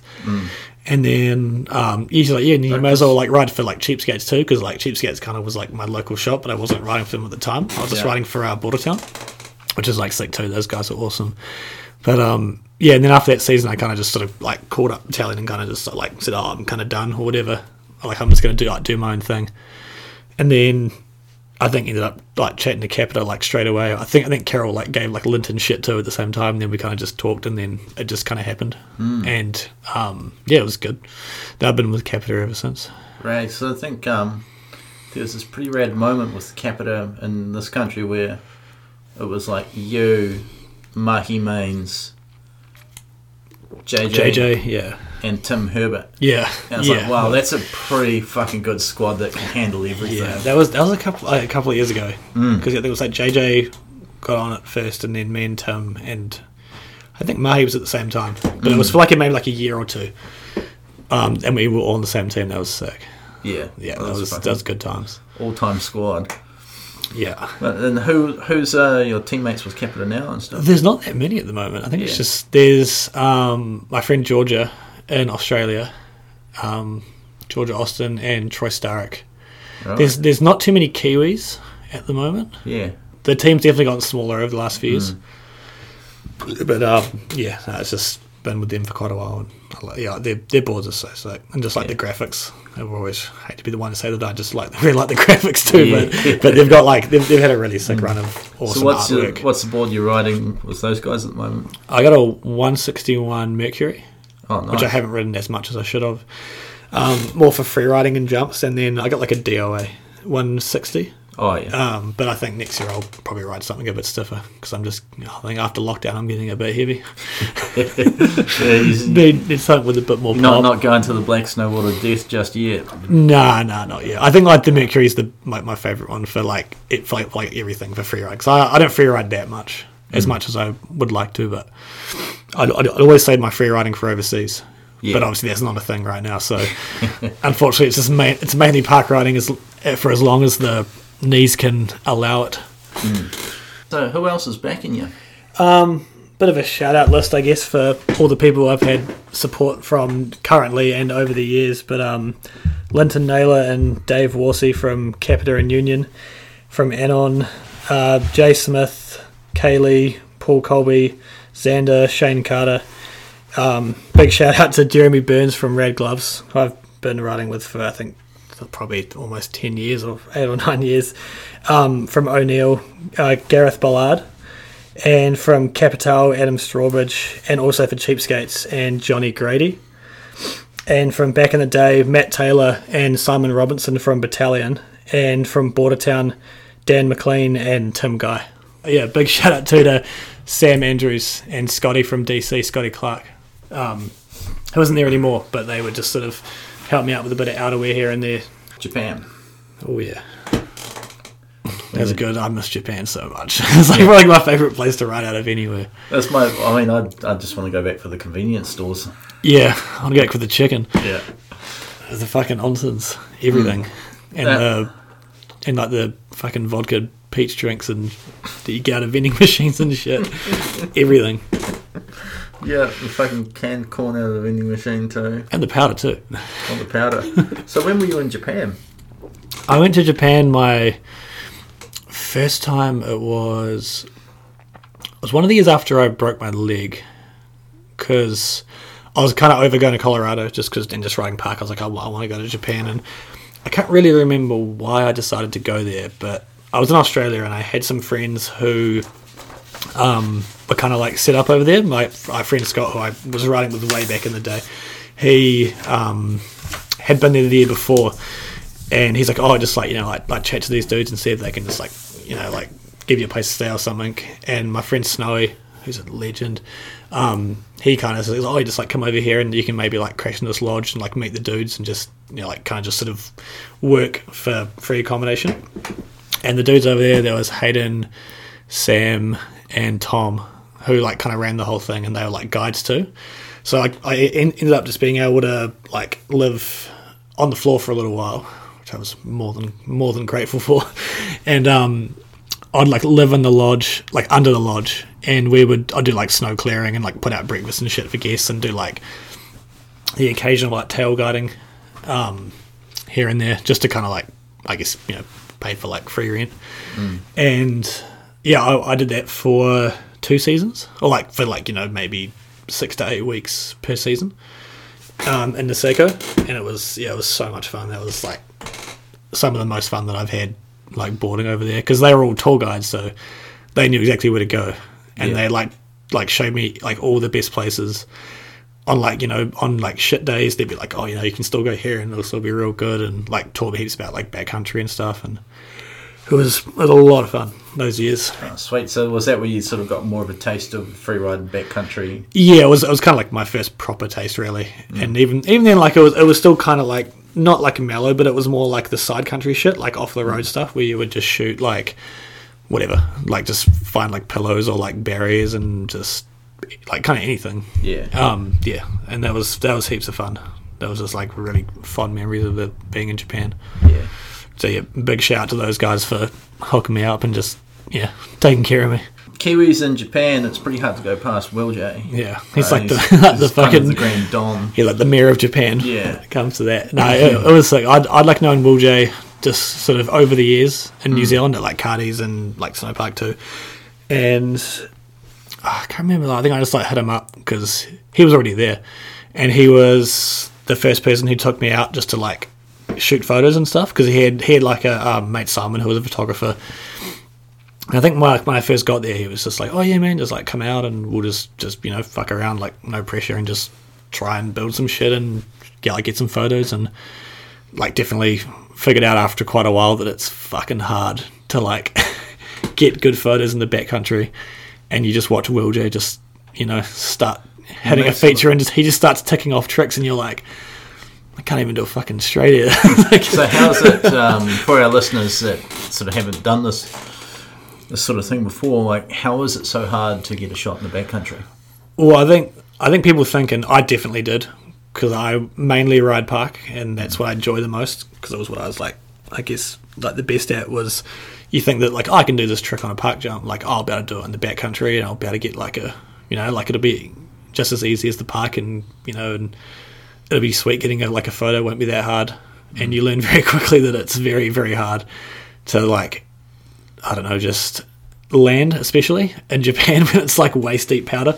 Yeah. You think it's really fun and like it's just you know, deep powder, but like doing tricks that you do in the park and like off, you know, like a jump that you build in the backcountry is definitely not as easy. Like I guess two places the backcountry would have like a bit of a firmer pack, but Japan is just like a lot of days that we were there, it was just so deep and definitely tricky to just even do like the basic tricks on, and to like, you know, make them look good for a photo and then land them obviously. And yeah, like Will J I was really stoked to like sort of learn from him and just, you know, watch him do what he does, because he's so fucking consistent and good and can just like tick off shit, and you're trying to like just do a straight air with like a method or something, and he's already done like 2 or 3 tricks and just killing it. Yeah, man, I mean, I remember just following him around, and he'd pop off things and you're like, oh cool, I'm gonna fucking get some too. And you know, he'd pop off these things and get like your shoulder high easy just off this hump. Yeah. And you're like, oh cool, and then you follow up and you fucking don't even, you got like knee high, like not even like good fucking luck. Yeah. Like, No, he was awesome. He was like he was just real good, like just showed me around, like taught me heaps of shit, and just like made for like real fun times, like just learning how to, you know, do everything, and like just being a really good time, the whole experience. So yeah, big shout out to Will J. is there some features or anything that really stand out on that trip that's like, over the years, my favourite one was we built, it's this jump, it's kind of like a perfect, like pretty much already built jump, and it's just this massive mushroom that's up in one of the passes between Niseko and Sapporo, and we hit it, I can't remember when it was, I think it was my last time in Japan. It was me, Tim Herbert, Mike Hanford was like filming, and I think it was just me and Tim riding, and just this jump that just goes straight up into like a nice landing with, it was like waist deep, and yeah, me and Tim had like a real fun session on it. I think I did my first ever double backy on it, because it was like, I remember I think me and Tim both did like a front 7 or something, and I was at the top and I was like, what should I do? And I was like, there's literally no excuse to not do a double backflip. Like there's literally none. Like the jump's perfect, the snow and the landing was like, you know, like waist deep, at the lowest, and I was like, fuck, I've just got to do it. And but like that was a real fun session, and we had like perfect conditions too, and we like got it all on camera and stuff too, so it was fun. As a sponsored rider and stuff, guessing you've had a brush in with the odd injury here or there, where we talked about one earlier with the tramps and stuff. Is there any other ones that sort of spring out? Or my broken leg's probably by far the worst. Oh yeah, that was my only real. I had like my ankle, but that wasn't riding. That was obviously just drunk on a trampoline. And yeah, as far as snowboarding, I've had like just countless minor injuries, like just cooked knees and ankles, and I had dislocated my shoulder in Canada once. And I dislocated both my shoulders actually, but yeah, the broken leg was the one that stands out the most as being like just it was fucking horrific. Right, how did it go down? Oh, it was when Tom built the Big Air, like the biggest it's ever been. It was so fucking massive. Yeah, at Arcadrona, and it was 2014, and it was like the week before we closed. It was real late, and it got built, and we had a session on it that day. It was like quite late, and I think I hit it like 4 or 5 times, and it was like sweet as, because it was good conditions, and it was so scary. It was such a big jump, and I think it was still kind of step downy, not as much as it is now, but like back then it was just a beast. And then the next morning, Tommy Pyatt was like, oh, like we're doing like a sunrise photo shoot, like do you want to come up? And I'm like, yeah, sweet, like fuck, all good. And it was springtime, so I thought in the morning it would be bulletproof, like real icy and real fast. So I was like, oh, I won't wax my board, it'll be sweet. And that morning there was just like this really weird frost on the snow, like it froze weird, so it wasn't fast, it was kind of slow. And there was like James Woods, the like pro skier, and a bunch of other skiers were there, and they were like, he's like like a full-on X Games gold medalist, and he was like kind of just clearing it. So I was like, oh fuck, I'm just gonna like chill for a bit, and I'll just kind of like watch. And then after maybe like quarter of an hour, like the sunrise was like peaking and the speed was getting better. And I was like, oh fuck, should I just do it? And I was like, yeah, no, I'll do it. Fuck it. Like, what's gonna happen? Like, that's like, I think I said that in my head. I was like, what's the worst that's gonna happen? And I like dropped in, went to hit it, and at the flat bottom, just before the takeoff, it was like a bit icy. And I went to sort of change edge to do a back 3, and I kind of hit a bit of ice and lost my balance a bit and kind of broke at the waist a bit, and like couldn't pull out. And I went up the takeoff and knew that I was just like fucked. There's like no pulling out of it, and just did a back 3 and went a little bit off axis. And I remember just coming around and just seeing like the knuckle probably came up like 10 feet short of the knuckle. It was so bad. And like I remember just all I remember is like bouncing off the knuckle. And then I slid down to the bottom of the landing, and I ripped off my board and my helmet straight away, and I rolled onto my side, and like just didn't even think, I just did it.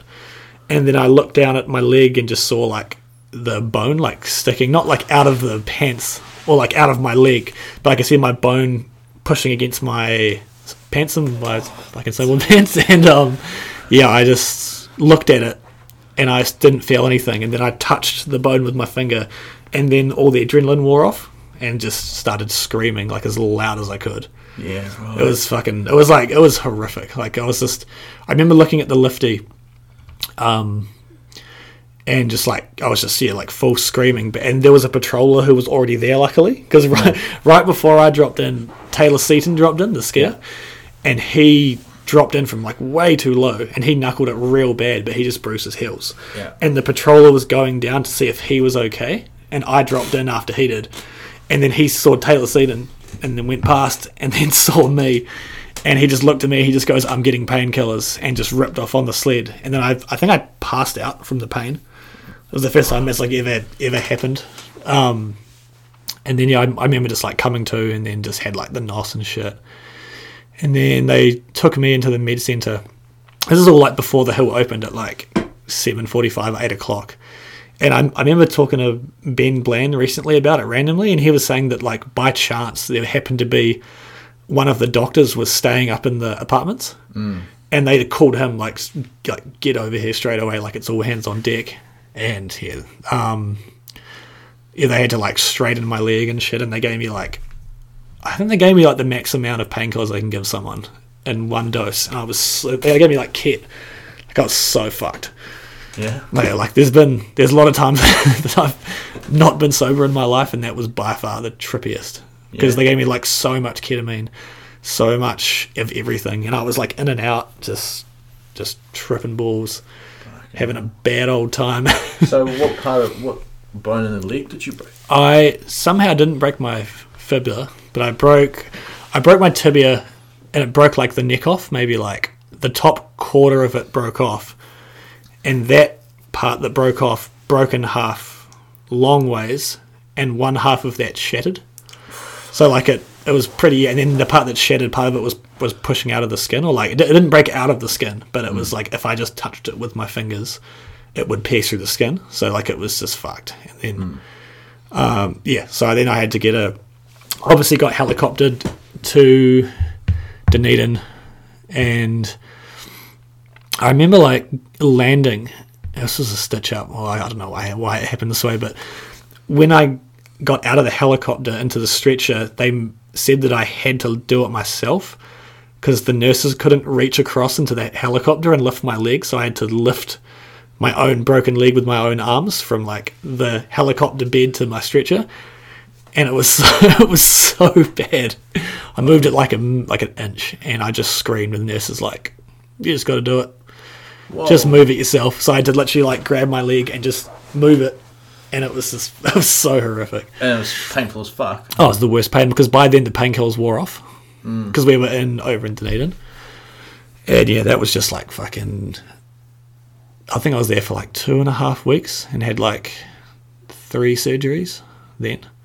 So I had 2. I had the first surgery that was like 5.5 hours of them just to repair the bone, and the GC doctor, who I never got to thank, he put off his leave because he didn't trust anyone to fix it properly apart from him. So he put off his leave for a week, because they couldn't operate for a week because it was so swollen. They had to wait. So he put his leave off, and then he fixed it, and then just left. We went on holiday. So you were just lying there broken while it's all swollen and shit then? Yeah, I was there for 2 weeks, and I was on my back for, like, I couldn't move for 2 weeks. I didn't shit for 10 days. Fucking hell. They gave me so much codeine and shit. It was so random. So was that on purpose to, like, constipate you for that? Oh, like, just the painkillers. Yeah. But yeah, and then I had the surgery, and it was still so swollen that it wouldn't close. One side wouldn't close. So I had another surgery 2 days later, and got a skin graft that I've still got now. Yeah. That's pretty yuck. And then I finally got home like a week later, and then one of the whole scars got infected, like down to the bone in the plate, like straight away. It was pretty fucked up. Like a lot of the nurses were like, "Oh, this is really bad," but I never got any side effects. It was kind of random. They like, you think you have like a fever and you'll be all sick, but it was like my whole leg was like wet and red and just looked fucking horrific. And what was it after that? Yeah, and then I had to take antibiotics for like 2 years. Jesus. Yeah. Just. Fuck. Yeah, like at the start I had. Do you know what caused that infection? Or? Nah, it was just. I think it's the fact that it was just like an open wound. Right. And then the scar itself got infected, and then within like a day, the infection went down to the plate and the bone. So they were freaking out about that. So they had to have another surgery. They had to like cut open the scar, clean all this shit out, close it again. I think it took like 20 minutes. Fucking hell. So you were bouncing back and forth from here to Dunedin a bunch then? Oh, no. So I'd flown back to Wellington. Oh, right. And then, like, after a week of being there, I went for like I had to go for a checkup every week. And then they, after that, they were just like, yeah, it's infected and it was fucked. And then, they had to put like a PICC line in. So something ran. Because the infection was so bad, it's like a, it goes into your vein in your arm, and it's this tube that goes in the big vein up around your shoulder, and it sits next to your heart, because that's how your body absorbs, I guess, the antibiotics the fastest. And I had like a bum bag with like a antibiotic balloon that would depreciate over like a day. So like a nurse would come to my house every day and just change the bottle. Holy so I had that for like 2 weeks. I did like a bum bag, and just this line going in my arm. And then after a while, like I just was just taking pills. But yeah, I took like antibiotics for like 2 years because they wouldn't let me not take antibiotics until the plates got taken out, because they said there was no way to tell if it was infected if the plates went in there. And it was it was like a long process. And you wheelchair bound for a long time? No, it wasn't that bad, man. Like I was at home for I was walking after 6 weeks, I think, I was like in bed for 6 weeks, and I was like, taking first steps and like easing into it. And then I think after 8 weeks I was walking like, maybe like one crutch, and then maybe 9 or 10 weeks I was walking normally. Like not fucking normally, but I was walking without crutches. Because I had like a pretty gnarly rehab for it. Yeah. Because I was there. What was it? I think it was for 3 months.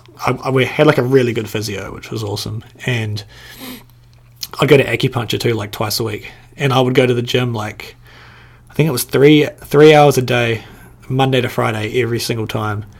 And then acupuncture twice a week and the physio twice a week for like 5 months. And I just went every single time and then just like rehabbed it like crazy, which I like kind of enjoyed it, to be honest. It was like, it was a shit situation, but it was just like, it just came down to like a bad decision of just like, I just want to get this photo, like this cool sunrise photo. Yeah. When the conditions and even the jump were like out of my league, but I was like, I'll just do it. And then, it was just like but like once it happened, it was just like, fuck, what can you do about it? Just got to be positive. And then I kind of like enjoyed the road back because it was sick. It was like, just got to try and, rehab properly, build everything back up, or I won't be able to snowboard again, like the way that I would before. So like that next season, Heath was like, yeah, I thought for a second that could have been it. Like you wouldn't be able to snowboard again properly. But yeah, I think because I did that rehab for like 5 months, and then by the next season it was 10 months after the injury, I was hitting the full triple line, right? And like in springtime, and it was like sweet. But yeah, but I still had to wait to get the plates out. That was just a cunt. And then I remember after that, I went to get the plates out, and I was like, oh, can I wait like 6 more months because I want to go to Japan and go riding? And the guy's like, oh yeah, it's probably a good call. We'll wait 6 more months. And then I came back and I went to go to Aussie for the season, and he's like, oh, your surgery's not booked in. Like, you have to like wait for a few months. I was like, okay, fuck it, we'll book it in now for after winter. Yeah. So I had to wait 2 years. And then I got all the plates and the screws out. And it was like, it was like 18 screws and 2 plates. And like the screws were like bent and like fucking just, they were fucked. Yeah, like the doctor said, he's like, that was a fucking mission pulling all the shit out of your leg because it was so fucked. Jesus. But yeah, then after that, it's been sweet. Like to a degree, it still hurts. Yeah. And like the whole part of my leg's dead still. The whole middle patch of it's just because they cut both sides. Yeah. So you've got no feeling on parts of your leg and stuff? Like there's the whole front part of my leg from under my kneecap to the, like where my shoe goes is dead. But like it doesn't really matter. Yeah. Still get to snowboard and skate, so. Yeah. But yeah, that was a long fight back on that one. But that's fucking heavy. I think there's a lesson in that about, like, fuck. Oh, no photo is worth fucking, or like video, like clip or anything is worth your fucking health. So I've had that similar discussion with dudes about the backcountry. Like, photo's not worth fucking getting buried for. No, it's the same thing. It's like at the end of the day, it's like fuck, just doesn't matter. You can just live to fight another day. Yeah, just do it the next day. Yeah. Whereas like the day before when I hit it and it was good conditions, it was fine. Like it was still scary, but it was just like I just wasn't that experienced and just learnt the hard way. Yeah. And after that, it's like, oh, now I know that. Much more calculated now with those kind of decisions. Yeah. And before we forget, conversation with Matty Steele, he told me I have to ask you about how you ended up financing your instructor season. Thank you, Matty. Back when I was in my early teens, I was a bit of a Halo 2 fan and played that game a lot and ended up playing it competitively for a couple of years. And was actually part of the championship Halo 2 team in New Zealand for a few years. And we went to I think I was like 16 or 17 at the time. And I was kind of getting over it because I just was having no social life by the end of it. And the money that I won from a few of the gaming contests paid for my instructor training course at Ruapehu. And that was the point when I moved to Ruapehu and got into snowboarding because that kind of paid for it. I probably would have found like another way to pay for it if I wanted to, but it's kind of random. Didn't know you could make that much money off gaming. It wasn't that much. It was just like it was the perfect amount. So, shout out to Halo 2. So with COVID happening and travel sort of being restricted a little, I noticed I've seen you on Instagram anyway back on skateboard a whole lot. Has this been... Yeah, well, the thing with skating is when I was like 13, 14 was when I guess I kind of like peaked and I was like just fully into it, and then I guess over the years it kind of faded out when I went to high school and stuff, but I think, and also because of my broken leg, I couldn't skate because the metal in my leg was too painful with concrete. So once it finally got out and finally started to heal, I got back into skating and was just like kind of like loving it. I think it was 2019, the last year, with some of the park boys, me and Tim, homie from Germany, and Helden and Ross too, we would like skate quite a lot, and we had like a real shit pre-season of snow, so we were just skating a ton, and I kind of just got back into it again, and like 2019, 2020, I kind of just like fully gone full circle, and I like love it more than ever, pretty much. Probably more than snowboarding right now, to be honest, as funny as that sounds. But yeah, and then the last sort of year or two, just been skating as much as I can, or as much as my knees allow it, just because it's definitely got a clock on it to be able to skate the way you want to. And that's kind of the thing that I enjoy the most now. And like, I guess not doing any more seasons overseas, it's like my biggest hobby and stuff and over summer. So like I now look forward to summer as opposed to when you would dread it when you're doing winter to winter. Yeah. So like I'm just kind of like, oh, like winter's sick. I can skate like a little bit, but I'll be obviously I'm snowboarding, so that's the best thing. But now I'm like looking forward to spring and summer, and not like just. So have you found that's affected your snowboarding a bit differently too?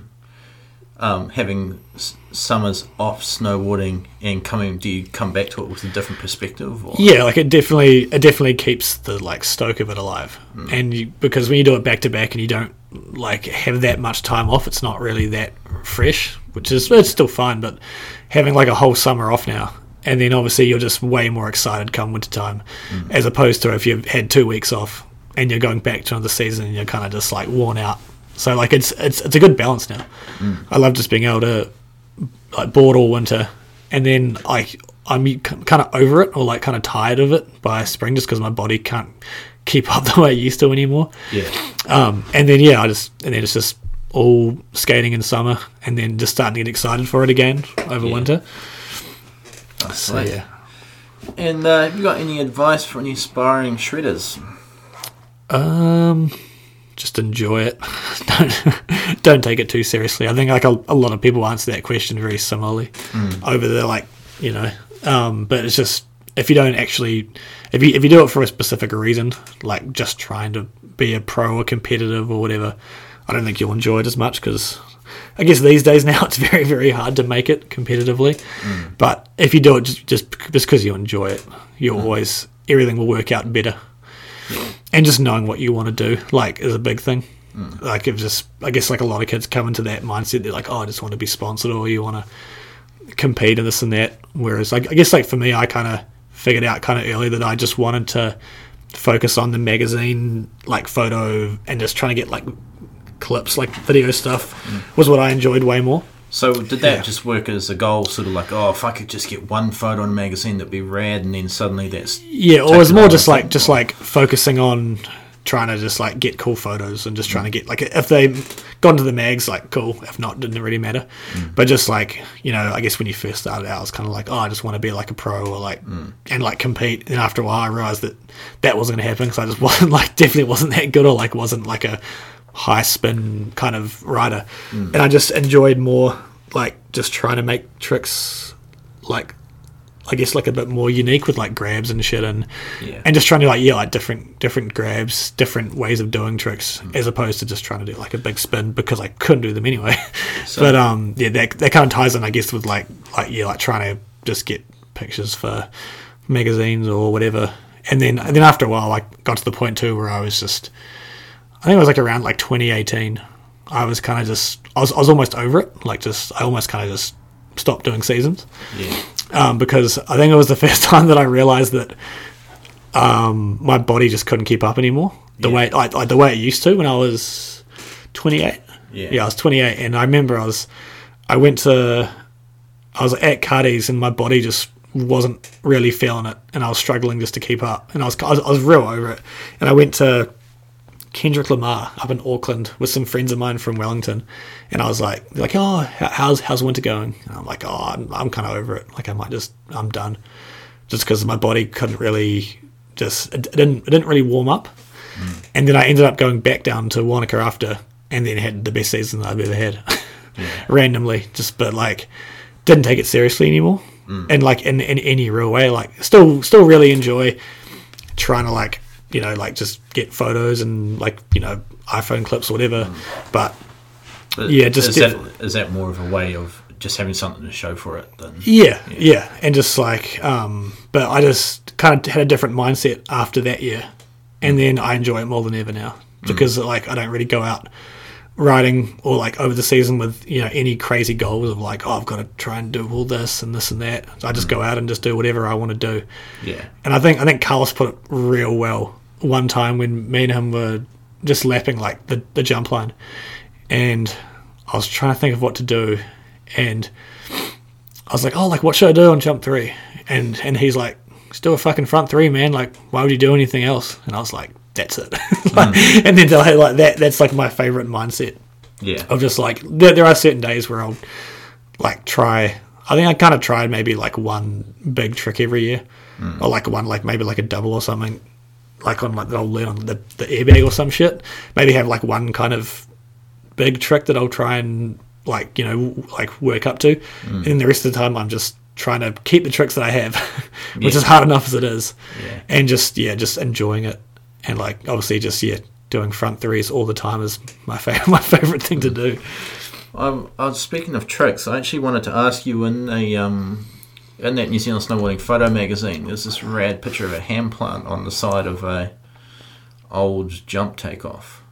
Oh, was it the one like the photo one that just came out? Yeah. That was the quarter pipe for the. They have an airbag set up. So how did that come about? Was that you seeing Tommy that? Pride again? No, it was a airbag set up built for the New Zealand team for like Nico and I think like Miguel and the Wells brothers to like train on. So it's like an airbag on either side. And it's just a massive quarter pipe, like a full size quarter pipe, with obviously like a straight approach, not like a half pipe one or whatever. And I was chatting to Tommy because he coaches Nico, so he's always there, and he's like, we should do a fucking like a session on it in the morning, like for a sunrise, because we couldn't do it for the biggie because it wasn't built. And I was like, oh fuck, that'd be sick. And he's like, oh, like who do you want to do it with? I was like, oh, JJ. It's like the go-to of like the hand plant master. So yeah, it was just like one random morning, just me and JJ went up there, and I hadn't done a hand plant on like a full size quarter pipe in years, since I think maybe Keystone or some shit.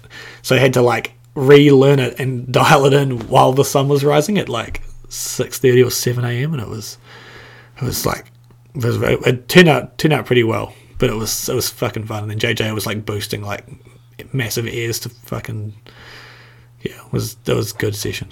Yeah. Oh, rad. Yeah, but that was just like full random. That just kind of worked out. Yeah, that's my notes done. Have you got any thank yous or shout outs?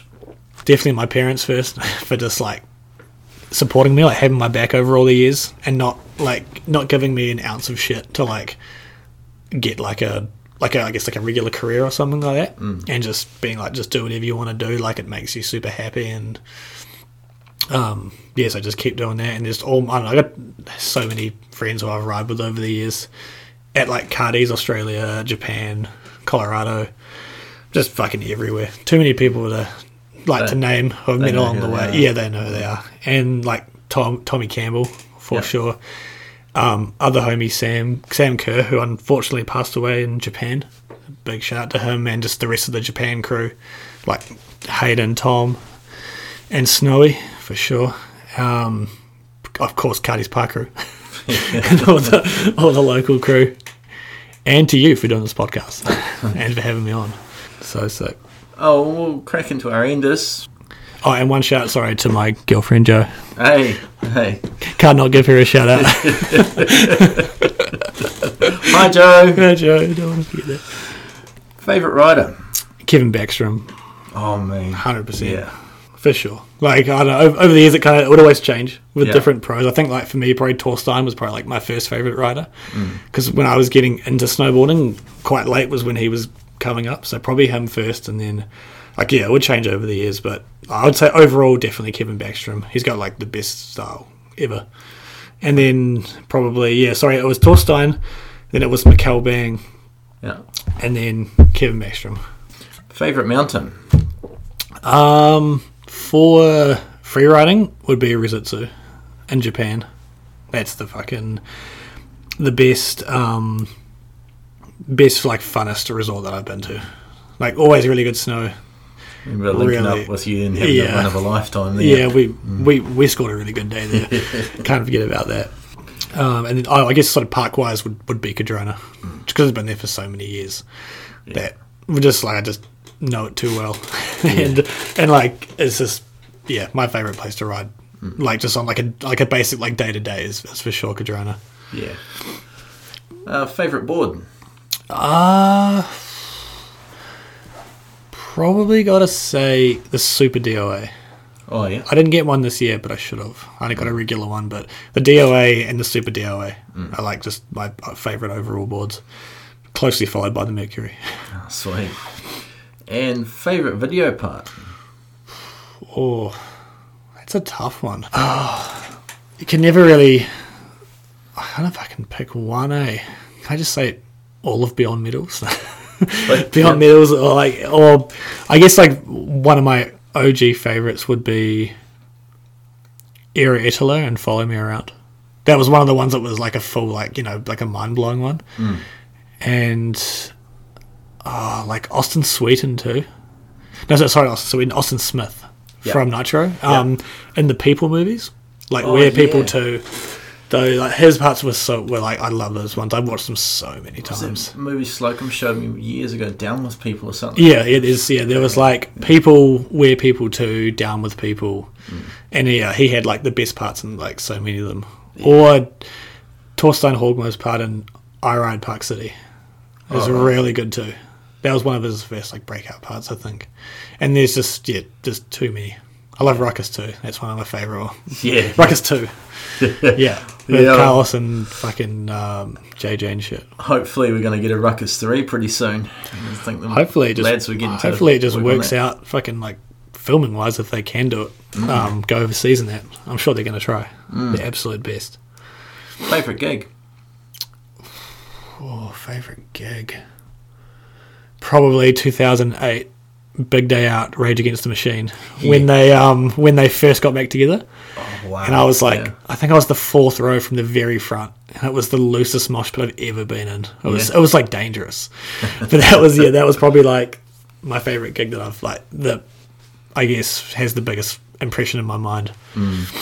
Yeah, I imagine that pit would have almost been a war zone. Oh, dude, like, at one point I got picked up from my shoulders being, like, pushed together and my feet were off the ground and I was just, like, hovering. It was just so gnarly. Favourite city? Probably Copenhagen. Copenhagen. Yeah. We went there. I went to Norway for a season with Ross and Ross, Oscar, Elliot, and we had, like, a trip on the way back with some other friends, some local friends, Grayson and Ethan, and we just went on this bender on the way back home and went through Copenhagen, and we just had the best time. It was so much fun. Yeah. I would say Copenhagen. Like, closely followed by others, but I went there for, like, 2 or 3 days, but it was a good time. Sweet. Favourite track? What favourite track? Just Front 3. Front 3? Front 3, Shifty to Indy. Nice. Nice. Shit, yeah. It's completely stolen from Kevin Backstrom. That's like the trick that will like just to front like the front three. If I'm having had like a bad day or like kind of over it, I just do the two front threes, and it just makes it all better. Favorite board graphic? Jesus, been too many.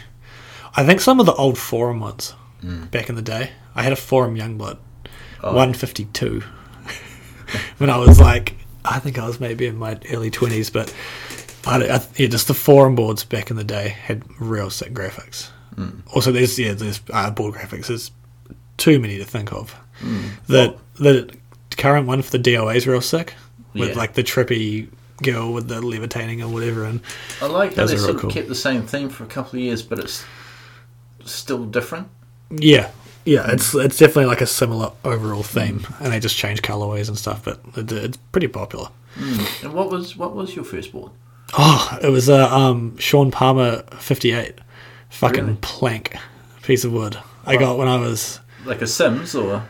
I can't even. I think it was a Palmer brand or something. Oh yeah. I can't remember. It was so long ago. 158, and it was just like it was just an absolute plank of wood. Like it was all good, and I had flow bindings and size 13 boots, and, Really? I'm a size 10.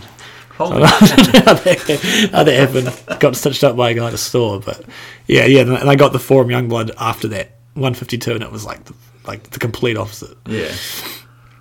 Super fun. Oh, sweet. Who has the best method? Oh Jesus, that's a tough one. There's too many like eras of methods that people could have like a best method. I think you can never say who's the best overall one. I'm just going to say one that's Haldor Helgeson when he does the corkback 3 and does a full method upside down. I'm going to throw that out there. Sick. Yeah, because that's just like, it's not a straight method, like just a straight air method, but that's like the one that's the coolest one I've ever seen. And I got to see it in person at Super Park Right. in 2017. Right. So we haven't talked about Super Oh, Park we yet. skipped past it, didn't we? Should we just throw Super Park in now? Yeah, definitely. All right, let's talk about Super Park, Jack. What's the story there? Super Park came about real randomly. It was 2017, and I was meant to go on a film trip with the Odd Folks boys at Mount Hood. I give Mark a shit about this all the time, but the trip ended up, I booked flights and everything for it, and then it just fell to shit. It didn't happen, so it ended up going. So I ended up throwing like $1,500 in the bin, and I still give Marcus grief about it to this day. But that week was Super Park, or the next week was Super Park, and I hit him up and I was like, a friend of mine was going, and I was like, oh, what are the dates? And he's like, oh, it's this Monday coming until the end of the next week. And I was like, fuck, like maybe I could just possibly go to that, but full just like a stab in the dark. I didn't think it was actually going to happen. Is it an invite only? Sort of Yeah, it is. Yeah. It's like it's a pretty hard event to go to, and I think Hamish Martin's gone to it. He went to it like a year or two, like quite a few years earlier, and I talked to Matt from Italian, and I was like, oh hey, like do you just think that I might be able to like talk to the international guy like Julian, like the team manager? I'd talked to him for a while, and he's like, yeah, I'll fucking message him right now. And he got an email back straight away saying like, yeah, he's going to hit up Pat Bridges, like the editor of the mag. And I was like, okay, but still didn't think it was going to happen. And then over the week I was like, oh, maybe I should like check flights, like just in case it happens. Because if I get invited, like I kind of have to go. I can't like pull out if I've asked them or whatever. And then like flights were going to cost like more than my flights costed to change them. It was fucking ridiculous. And then I was at work just like labouring back in Wellington, and I checked my emails on my break, and it was like an email from Pat Bridges, and he's just like, hey, what's up, man? Like, you can come to Super Park, like you're invited. And I was like off the bat I was like, fuck, like I have to go now. Like I really wanted to. I was real stoked about it. But it was like 4 days away, and I was like, I had no flights booked to America, and I was like, oh my god, like this is sick, but I've got to figure this out. And it ended up all timing so well. Like the New Zealand magazine came out that year, and I guess it was the year that I got the most photos in it. And the guy from O'Neill who I rode for was real stoked, and he, I was like, oh, hey man, like I'm trying to go to Super Park like this week, like is there anything you can do to help? And he gave me a bunch of brand new wetsuits to like sell to put towards it, because they couldn't really pay me money. So he's like, oh, I'll just give you brand new wetsuits and you can sell them, and I'll just make a bunch of money off them. And then Bordertown gave me some money, like real short notice, which was awesome. And then I ended up finding flights for like just over $1,000, 3 days out, flying to LA, return, which is, I was so stoked. It kind of all fell into place. And then I was like, all right, fuck, I'm going to America in 3 days or whatever. And didn't know anyone who was there really, apart from my like 2 or 3 mates from Colorado. And I got there, ended up, everything worked out. Got over there, and my first day I was up at Super Park, and I was hiking a rail that they had there, and I saw Torstein and Alex Stewart randomly. I hadn't seen Alex Stewart for a couple of years. He's a fucking legend. Shout out to him and the whole crew. And he's like, oh man, like what are you up to, blah blah. And I was like, oh, I'm just here for the week, obviously. And I'm like staying by myself just in town at some random accommodation. And he's like, oh fuck yeah, sick. And we rode for a while.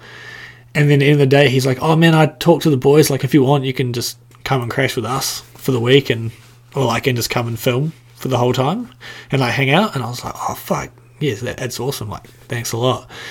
And I ended up calling my accommodation that I'd already paid for, swindled some bullshit story that I had to fly back to New Zealand for some like emergency like family emergency, just full lied to get my money back. And the guy was like, oh yeah, sweet, done, and just refunded it straight away. I was like, oh fuck, that's alright, that's pretty sick.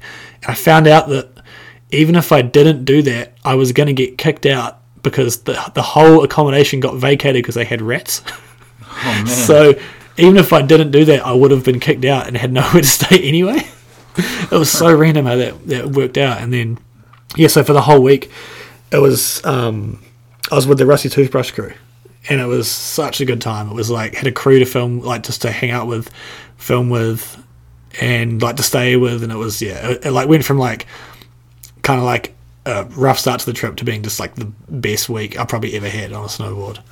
And like they had like one of the biggest record years ever of snowfall in Mammoth. So all the parks, what they built, they bring like 4 or 5 different park builders from different resorts, and they just build whatever they want. Yep. And they could literally build whatever they want. They had like, I couldn't even count. I didn't even get to ride everything they had, because there was so much stuff. And they had like snake runs that were like an entire length of a run with like features all through it. They had like 135-foot jump.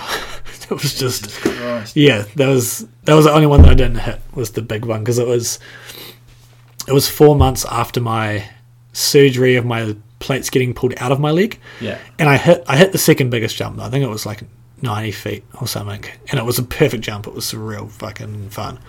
And but yeah, I didn't hit the real big one. I just watched the session, but it was such a good week. It was just like perfect. We had like 3.5 out of 5 days perfect weather, and then just went back to New Zealand like a couple of days later and fucking just back to work. Back on the building site. Literally back on the hammer. But yeah, it just kind of happened out of the blue, but it worked out so well, and just ended up being like probably like my favourite week that I've had on a snowboard. So yeah, huge shout out to Alex and Brad from Rusty Toothbrush for that whole week, and just making it so much better than it would have been. Yeah. Sweet. Yeah. And final bonus question, what's the key to a good method? Being young. Stretching so much is a big one. I don't know, I went through like a patch of like a few years having like an okay method, but I just gave up on it after a while. I just can't stretch that much anymore. But like JJ had a good one, like loosening your bindings. Yeah, that's a good hack. Not too much, but like just being flexible. Probably doing yoga. That's what I would imagine. I imagine that's Christy Pryor's secret. Yeah, yoga and loose bindings. Sweet. Well, thank you for your time, Jack, and see you up the hill hopefully next couple of days. Yeah, man. Hopefully we get a good spring in.